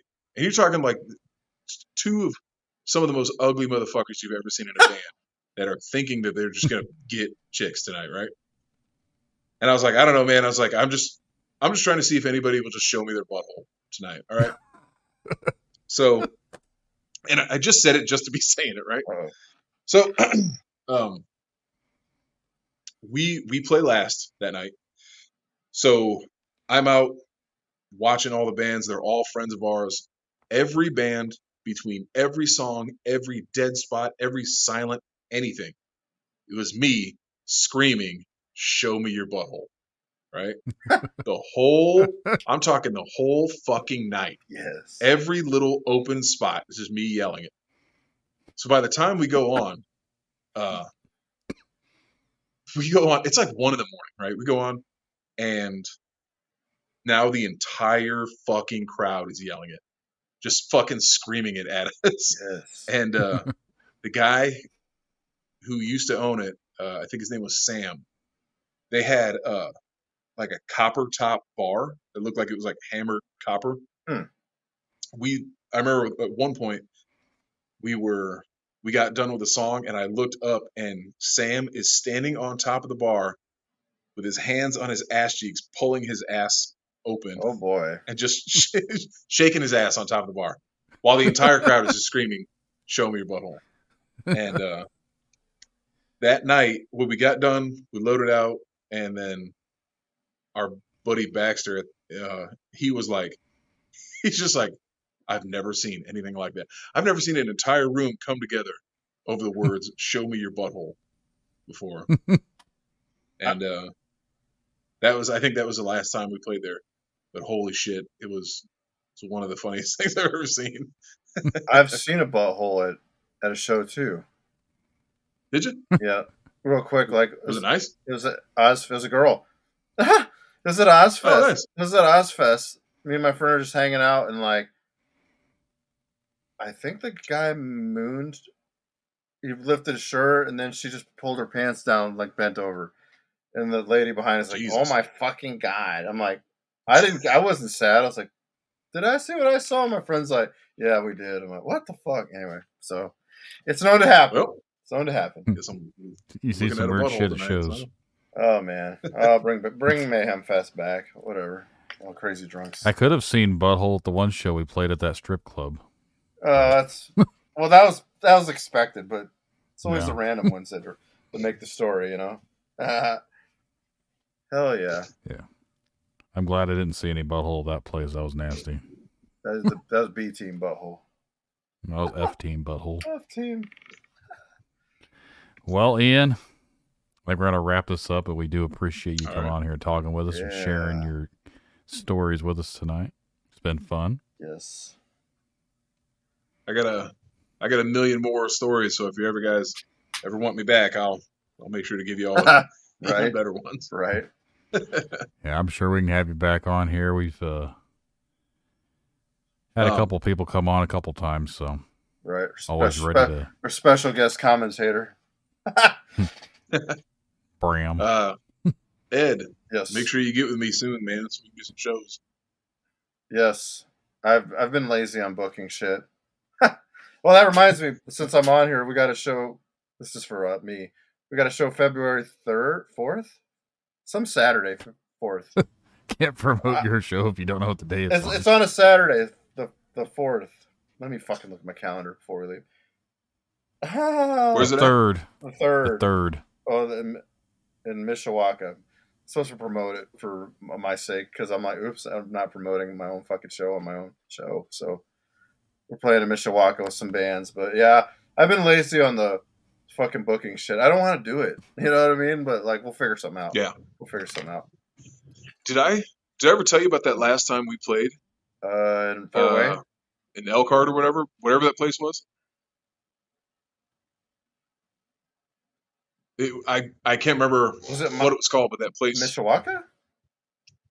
It was it was one of those, yeah. It's like last time we played was Fort Wayne, so I'm just thinking like if you played a show in my town, it's probably Mishawaka or my area. Yeah. Okay. I feel like it started with a J, maybe.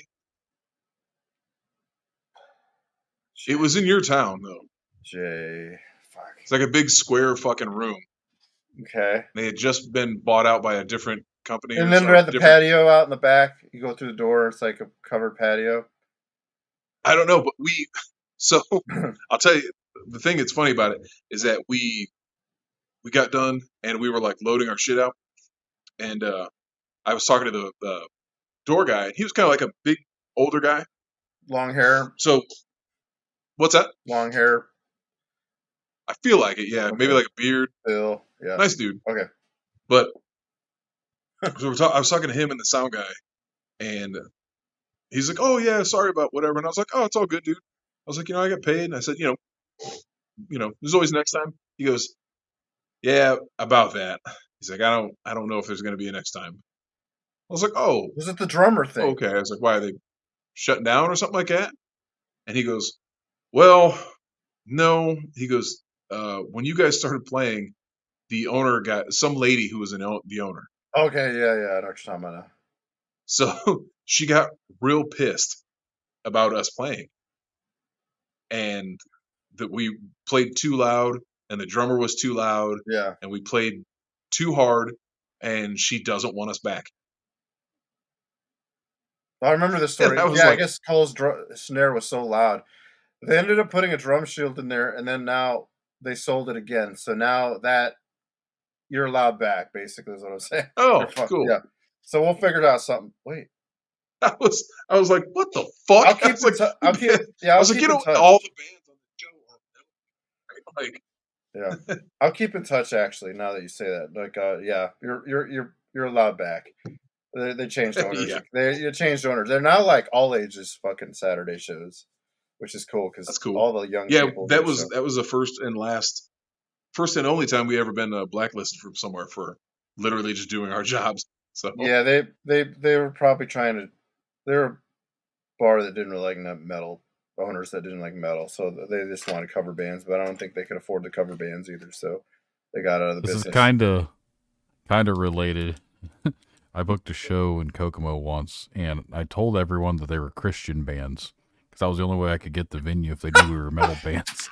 So the lady was there The lady was there listening. The first band comes out, like, "What the fuck's going on, Kokomo?" I was like, "Oh boy."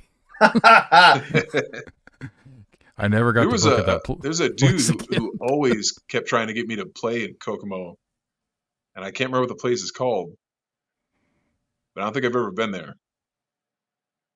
Some lounge. Used to be Center Stage. That might have been it. Yeah. That place, it was pretty cool, and then it turned into Front Row, and then now I don't think it's anything. It sucks because it was a decent venue, but yeah, we've talked about that place before. It's got its own dark side to it. Oh man, what a shame! Nice stage, and then you go in the back and eat fucking mozzarella sticks. Man, some people. Oh yeah. All right, fellas, thanks for having me on, man. Actually, before we let you go, we gotta promote your song in your band. The song you're gonna choose. That'll be on the podcast, right. on the streaming. You sent me the Dropbox, and I tried to click it, but there's no actual link on my email. Like, it shows the link, but it's not something clickable on my end. What the fuck? All right, I'll figure it out and I'll resend it to you. Oh yeah. I said on my phone it showed up, but like in my actual email for the computer to download it, it doesn't let me click it. It just shows like all the letters and everything, but it's not an actual link. But it worked on my I'll try phone. to send it to Ed or something like that. Maybe like in Messenger. See if it'll work. So with it being a WAV file, if you had like an MP3 file, it might be smaller. You can just send it that way. I think that's why it's screwed up, because of how big the file is. Okay. I have both. My fault. I told him to send WAV. No, it doesn't matter, because once it gets put together, when you upload it, they only will allow 192 like size. They won't let you upload a WAV or anything. So when I have to upload the audio, it's always just a shitty quality MP3. Technology is lame. Yeah, that's the hosting services stuff. If it's too much of a size file, they won't let you upload it. That's why I try to keep things under 2 hours still, because if it goes too long and the file's too big, and then I have to edit shit and make it even worse quality just so it fits in the file size. Oops. Guess we should go then. Hell yeah. All right. Well, thank you again. I think everyone out there that's not listening anymore, we're going to wrap this one up. So we'll catch you on the next one. Yep. Thanks, man. See you guys. See ya.